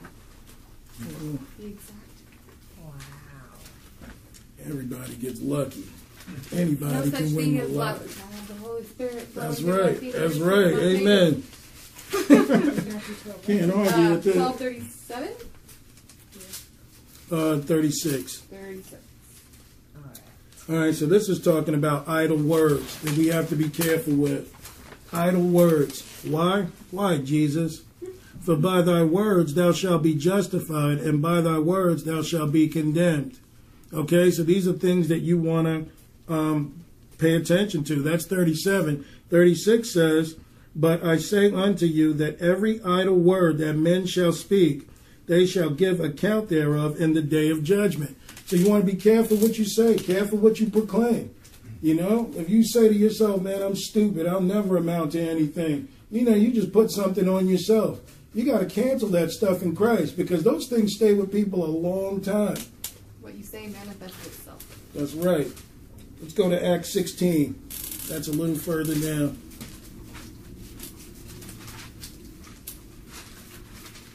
That's why they're not going to walk out when you go speak, Derek. I don't know. They need to hear it. I sent them the website ahead of time just in case. Hey guys, y'all want me to speak there, then, be prepared, because I'm bringing the thunder. What was Ain't it? hide nothing. Acts 16, verse 16. Now, a lot of people go to fortune tellers and they may learn that the fortune teller was right, for something that they might have said. There's only two sources of power. One is Jesus Christ, and the other is the devil. Okay, there's no in between here. There's no such thing as good witches. There's no such thing as any of that other stuff. It's either God you're dealing with or Satan. And Satan's people do have power as well. You know what's a really scary thought is if you go to like a fortune teller and they foresee something that wasn't supposed to happen in your life, tell you, and then it happens. Mm-hmm. Absolutely. But you see, if you believe it Yeah. and you go to a servant of Satan, then whatever their destiny is for you, you've accepted. So that's why you got to be careful. Just like Saul. That's right. Saul went to the witch of Endor to try and find out because he didn't want to wait on the Lord. And he ended up being, his death was prophesied, So he went to a servant of Satan to find out his future. Crazy stuff. Acts 16 and 16. And it came to pass, as we went to prayer, a certain damsel possessed with the spirit of divination met us, which brought her masters much gain by soothsaying, like, casting spells. All right, so she was the spirit of divination. That word is like Python. The Oracle of Delphi back in the days, when they would try and find out stuff from this oracle, she had a Python spirit that she would inhale these fumes, okay, and get high, all right, because that was going on back then too, to be able to tell people, to go into the spirit world and tell people the truth. And, she was right, sometimes she wasn't. Verse 17. The same followed Paul and us, and cried, saying, These men are servants of the Most High God, which shew us unto the way of salvation. And this did she many days. But Paul, being grieved, turned and said to the Spirit, I command thee in the name of Jesus Christ to come out of her. And he came out that same hour. So a spirit of divination is a demon, okay, that's working in people, giving people spiritual power. Now, this woman was telling the truth. She was saying, well, they are the children of the Most High God. Paul and them were. But the point is that demon was looking for that type of gratification to be accepted. God has no works with the unfruitful works of darkness, Right. okay? So regardless if that person's telling truth or not, if it came not by the Spirit of God, then it's not a part of God. Because the devil will tell you some truth just to push you into further lies. Ask any con man, he knows. All right, let's go to Acts 19. I want to give some more understanding. 19 and 14, since we're already here. Now, in this ministry, we are going to learn how to cast out demons. We're going to have to set aside a time to be able to do it because, I think that everybody should learn. Right. And I think we will get started very soon, and being able to do this because this is an important part of a Christian's walk. But once you engage a demon, you have to realize this one thing is that you cannot live like the devil. Right. Okay? You have to turn away from your sin in your life because if the devil you can't cast any demon out of a person that you yourself have not conquered. Okay? So if you're fornicating, you can't tell a demon to come out in fornication because he empowers you as well. So that's something you got to think about. All right? But eventually, like I said, we are going to do this. I've had this experience. I think it's good for us to know because this is the complete ministry of Jesus. This is what he did. Mm-hmm. Because nobody believes in the spiritual until they see that take place. Right. Then you know for a fact that this thing is really happening. Yeah. I gotta confess something. I went to church on Sunday, and it's a pretty big church. Everybody acts like they know each other. Of course, they do know each other. They hang out a lot. Right. And there's men, just like talking to other men, like, hey, how you been? Blah blah. They're laying hands on them, for whatever. I wasn't involved with the conversation, but here I am sitting on the side there and on the bench, and there's like these two blind people, So I'm thinking, all these people are happy to see each other and like laying hands on each other. It's like, why can't we just all come over here and lay hands on these blind people? Exactly. So then I was like, I prayed about it. It's like, you know what? I'm not ready for that. Mm-hmm. I need this. You know, it's like, You know, I mean, it that's, says in the Bible, it's like, you know, Jesus healed the blind. that's the whole thing. And I mean, I'll tell you, you guys don't, man, look up R.W. Schambach. Look up A.A. Allen, who probably casted out more demons and done miracles in the Lord than you would. Man, Burt Clendenin, those guys, Derek Prince, that were really into deliverance ministry. That's the real works that the devil doesn't want you to see. Why? Right. Because it sees the victory of one kingdom over another. Mm-hmm. And that's what the devil wants to hide from people. But we are going to do that. Because when I, put hands on that guy the other day, it was because I felt led to. It wasn't because I felt like, I want to prove something. Something in him could have transferred to me. So you don't want to mess around with that. Right. All right, let's go to Acts 19 and verse 1. And it came to pass that while Apollos was at Corinth, Paul, having passed through the upper coast, came to Ephesus, and finding certain disciples, he said unto them, Have ye received the Holy Ghost since ye believed? And they said unto him, We have not so much as heard whether there be any Holy Ghost. And he said unto them, Unto what then were ye baptized? And they said, Unto John's baptism. And said John verily baptized with the baptism of repentance. That's the water baptism. You baptize to repent. All right. Saying unto the people that they should believe on him which should come after him, that is, on Christ Jesus. When they heard this, they were baptized in the name of the Lord.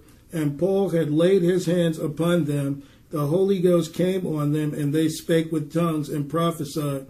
And all the men were about 12. And he went into the synagogue and spake boldly for the space of 3 months, disputing and persuading the things concerning the kingdom of God. But when divers were hardened and believed not, but spake evil of that way before the multitude, he departed from them and separated the disciples, disputing daily in the school of one Tyrannus. And this continued in the space of 2 years, and that all that which dwelt in Asia heard the word of the Lord Jesus speak, both Jews and Greeks, and God wrought special miracles by the hands of Paul, so that from his body were brought unto the sick handkerchiefs and aprons, and the diseases departed from them, and the evil spirits went out from them. Now imagine the power of the Lord being on you so great that you can hand out a handkerchief and give it to someone, and that person end up being healed and having demons removed from them. That's a strong presence of the Lord. And Jesus even said, remember when Jesus came through the town, and the woman what was wrong with her? The issue of blood. Yeah. And she jumped and grabbed Jesus' garment, and the Bible says that virtue came out of him. Right. And Jesus said, who touched me? Even though he knew, but the woman ended up being healed from that. Mm-hmm. Okay, verse 13. I do have a quick question. Yeah. So, it says that they spoke in tongues. So does that mean everybody needs to speak in tongues? Well, 1 Corinthians chapter 12 talks about that. It doesn't say not everyone will, but it says some were given the gift of speaking in tongues and some weren't, or whatever. So I don't really know how to play that, because there's times I woke up talking in tongues, okay, speaking in an unknown tongue. So I can't really say. I know that one that we all should have is the one where we speak to the Lord, okay? But the one as far as speaking to people about things, if it's not, no, I don't know about that. Some may have that gift of tongues. Some may have the gift of interpretation of tongues. Guys, check out 1 Corinthians chapter 12. Don't go there, but write it down so you can see all the gifts. There's 9 gifts of the Holy Ghost that we're supposed to work through. But, I've been confused about it. Some people said that all Christians should. When I spoke in tongues, it was uncontrollable for me. I woke up in it. It's not like I wanted to do it and I did it by myself. So, maybe there's more that I need to have or whatever. Maybe that's not my gift. Maybe mine is the laying on of hands. I don't know, but I know that if you follow the fruit of the Spirit, which is what Sunday's teaching were about, When they're grown in you, you will have the manifested gifts of the Spirit come through you. All right, so verse 13 says, then certain of the vagabond Jews, exorcists. Now remember, exorcists themselves are not, because some people would say, well, how come Catholic priests perform exorcism and they're not, Christians? Well, they know exorcism is not casting out a devil. Exorcism is going into agreement with the devil. So you get the demon to obey you in agreement. So it's not throwing him out of the person, it's coming into an agreement. All right, so these were exorcists, took upon them to call over them, which had evil spirits, the name of the Lord Jesus, saying, we adjure you by Jesus whom Paul preacheth. Big mistake here, because they're saying we adjure you through Jesus, the Jesus that Paul preaches. What's the problem here? They don't know Jesus themselves, and they're trying to deal with demons. All right, now look at this. Verse 14. And there were 7 sons of one Sceva, a Jew, the chief of the priest, which did so. And the evil spirit answered and said, Jesus I know, and Paul I know, but who are ye? So Paul is known because Paul went to war with the demons. Paul casted out devils, so his name went around. Everybody knew who Jesus was. The demons cried out in fear when they saw him. And demons will actually do that as you get more acquainted with this. Your name will start to get around in certain circles. So before these guys can answer, look at verse 16. And the man in whom the evil spirit was leaped on them and overcame them and prevailed against them, so that they fled out of the house naked and wounded.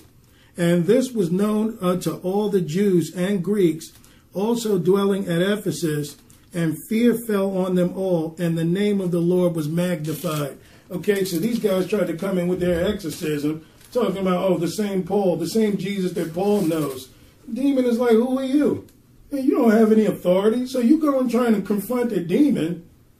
If you're not grounded in the Lord, or you haven't, got to that level, those demons beat the heck out of these guys, ran them out of the place naked and bleeding.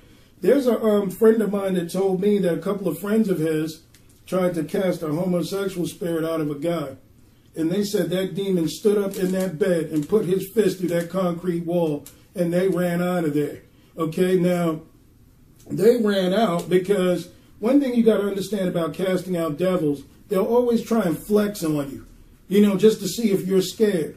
But if you stand there in the truth in Christ, then you can cast them out. So they're always trying just to see if you back off. But if you stand there in boldness in the Lord and the Holy Ghost is really in you, you can cast them out.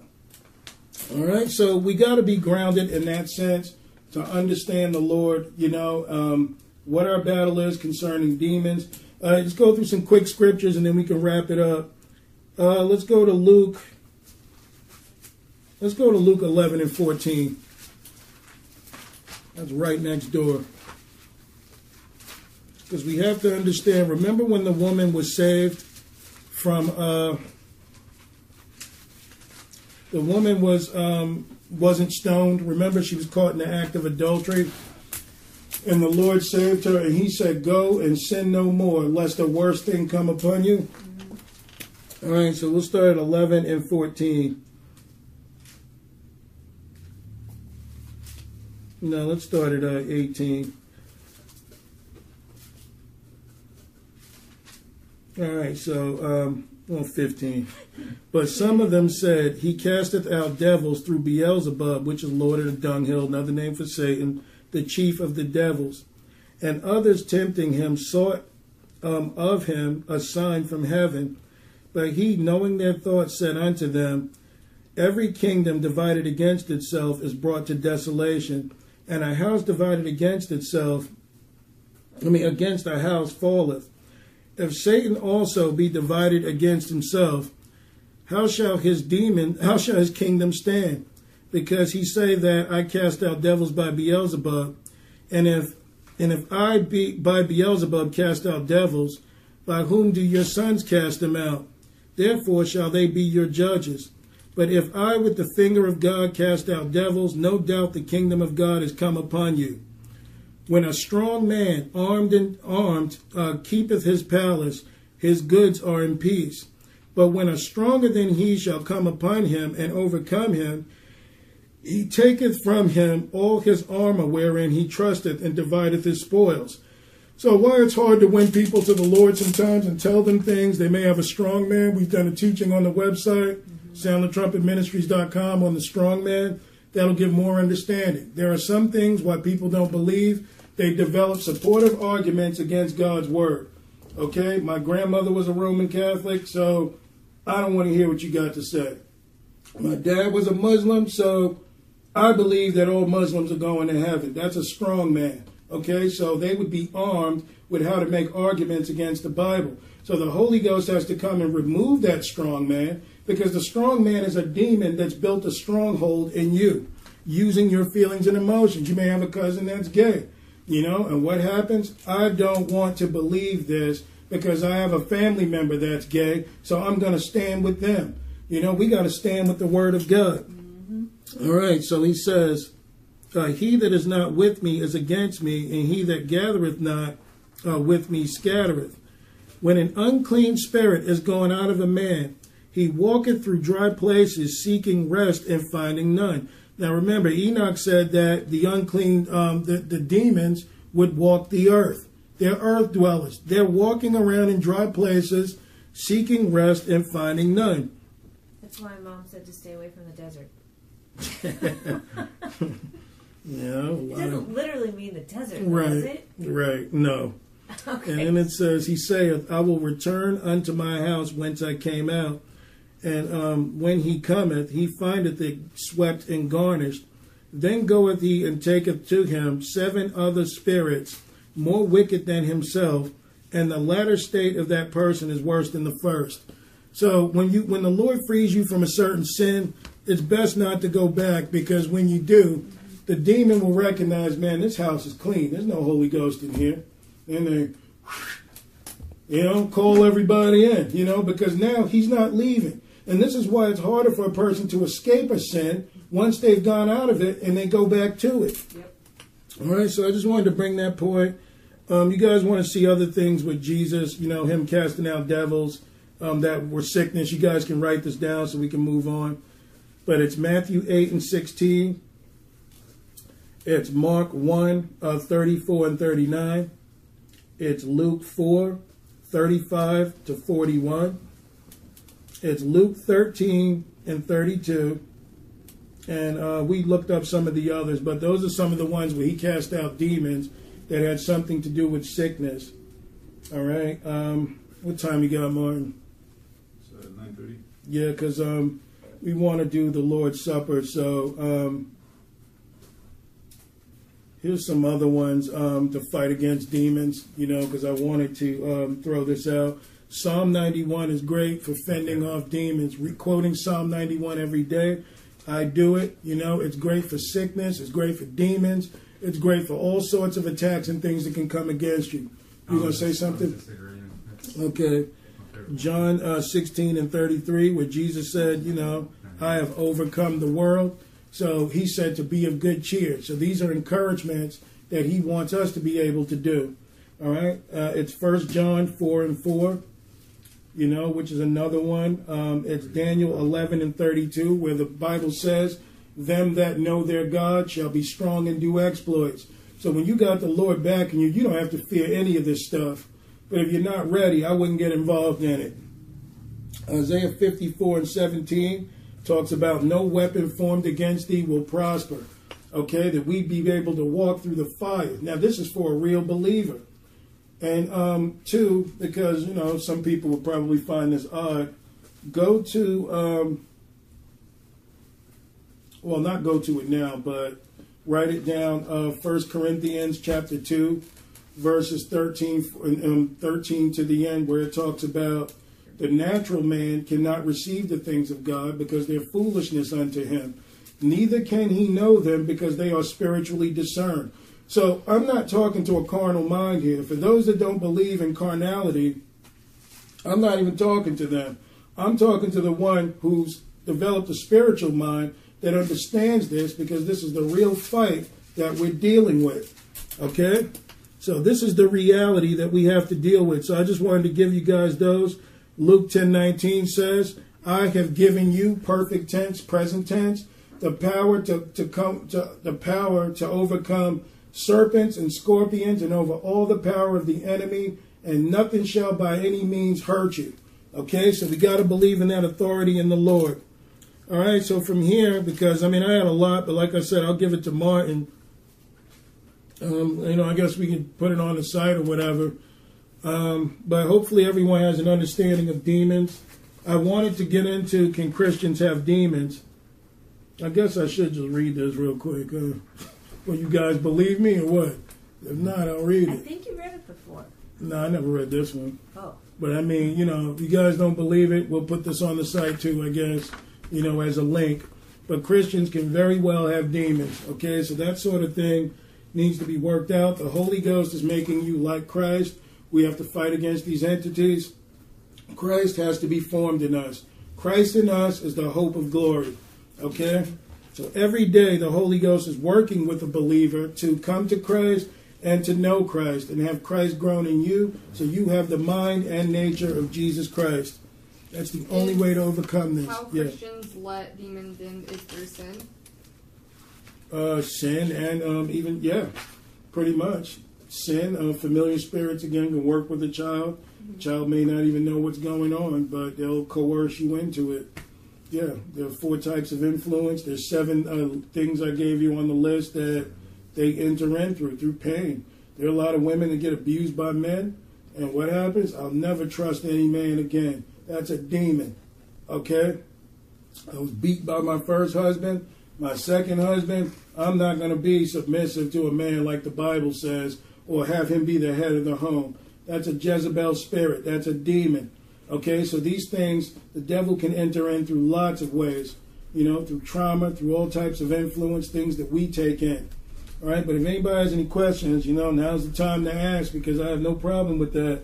I'm not expecting everything I said to be believed. This stuff sounds unbelievable. But when you get into this thing, you'll recognize how tough it actually is. This is what it's all about. Because most likely it's like, man, demons don't like to hear the truth. Demons will be like, hey, man, you messing up my fun here. Like, hey, you're trying to expose us. Shh, shh, shh. So, let's go to 1 Corinthians. We're going to do the Lord's Supper, I guess, and close out. Go to 1 Corinthians chapter 11. Let me get it ready. Yeah. Sarah's an usher.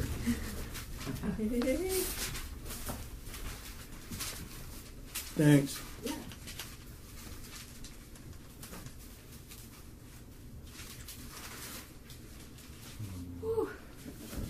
I know it's warm, but you can feel like it's starting to lighten up a little bit in here. It's not as hot as it was. Yeah, probably my sweat clothes me off.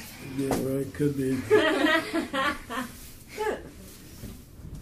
So we're just going to give some understanding because, before anyone partakes in the Lord's Supper, you got to know what's going on with it.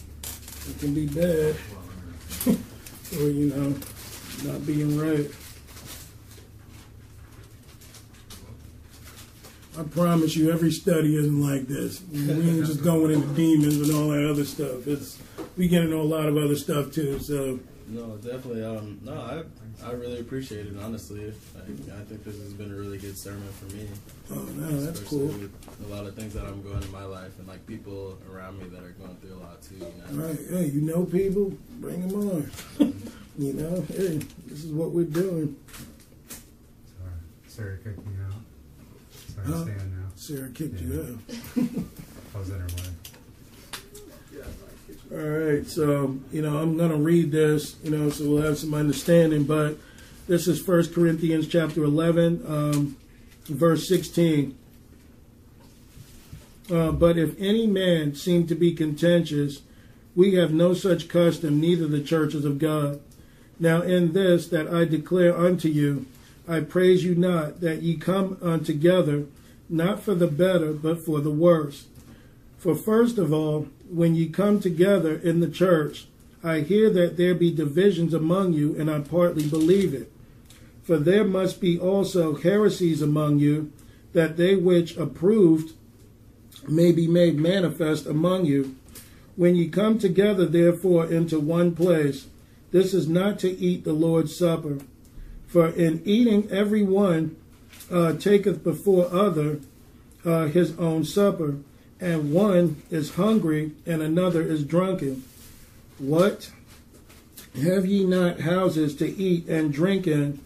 Ye despise ye the church of God, and shame them that have not. What shall I say to you? Shall I praise you in this? I praise you not. So he's talking about those that, used to use the Lord's Supper to try and eat in. It's not about having dinner there. It's about what it represents. Verse 23. For I have received of the Lord that which also I delivered unto you, that the Lord Jesus, the same night in which he was betrayed, took bread. And when he had given thanks, he brake it and said, Take it. This is my body which is broken for you. This do in remembrance of me. After the same manner also he took the cup when he had supped, saying, This is the New Testament in my blood. No one eat anything yet. But he said, This is the New Testament in my blood. This do ye as oft as you drink it in remembrance of me. For as often as ye eat this bread and drink this cup, ye do shew the Lord's death till he come.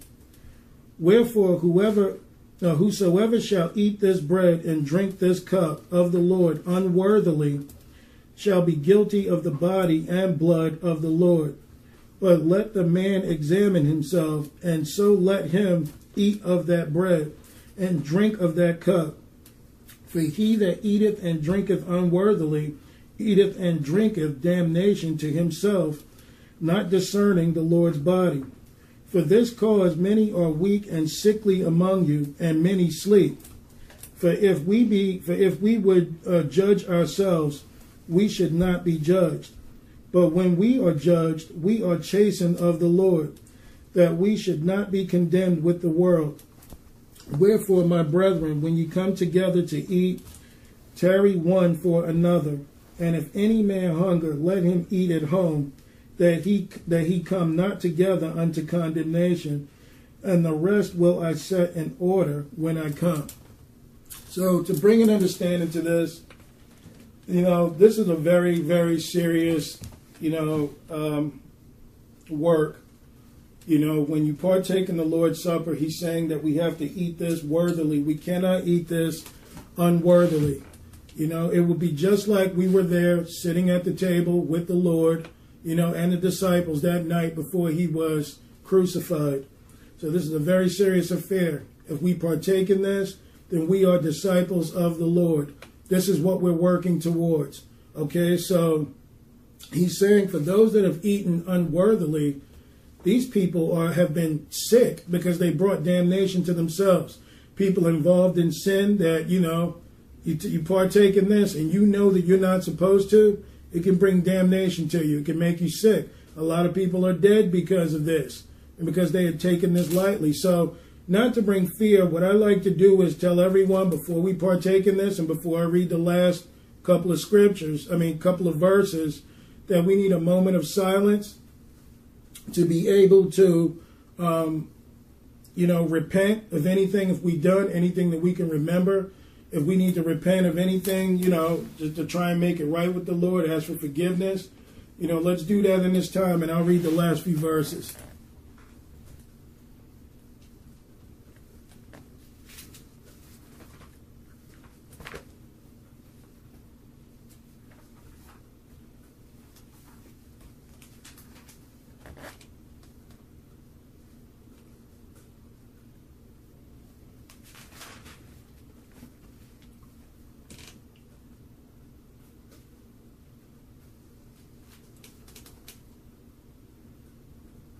But you do not have to take it. I'm telling you that. There's nothing wrong with refusing. That would be a wise thing if you don't feel worthy. But if you repent, you want to partake, you turn away from whatever it is, you can partake in it. But I want everyone to understand how serious this whole thing is.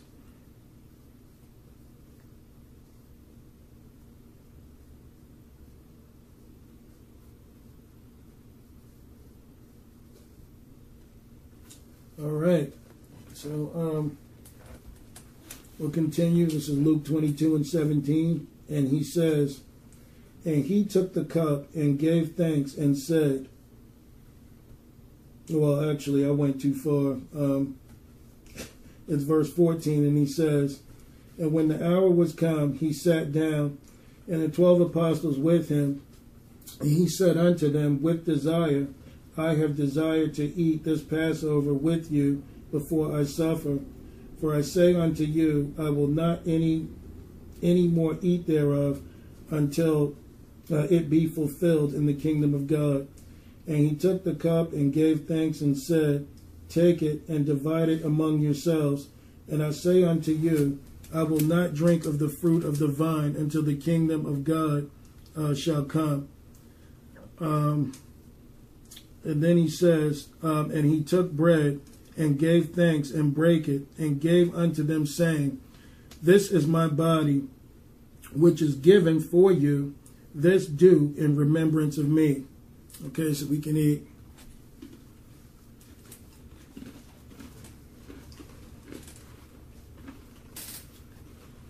And he says, likewise also the cup after supper, saying, this cup is the New Testament in my blood, which is shed for you. But behold, okay, so we can drink it. We can drink the cup.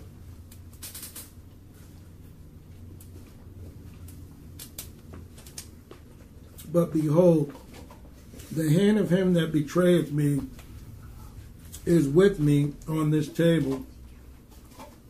And truly the Son of Man goeth as it was determined. But woe unto that man by whom he is betrayed. So, this is something we're going to try and do like every 2 weeks, if we can. But I just wanted to lay out to everybody how serious it is, because a lot of churches, they just hand around the cup. Some of them don't even read 1 Corinthians chapter 11. So people have no idea what this is really about. All right, so from there, I guess, if everybody has an understanding of demons, anyone has anything they want to add or say anything, got any questions, now's the time to ask. But, we're all convinced that this is what we're dealing with. This is what we need to break through.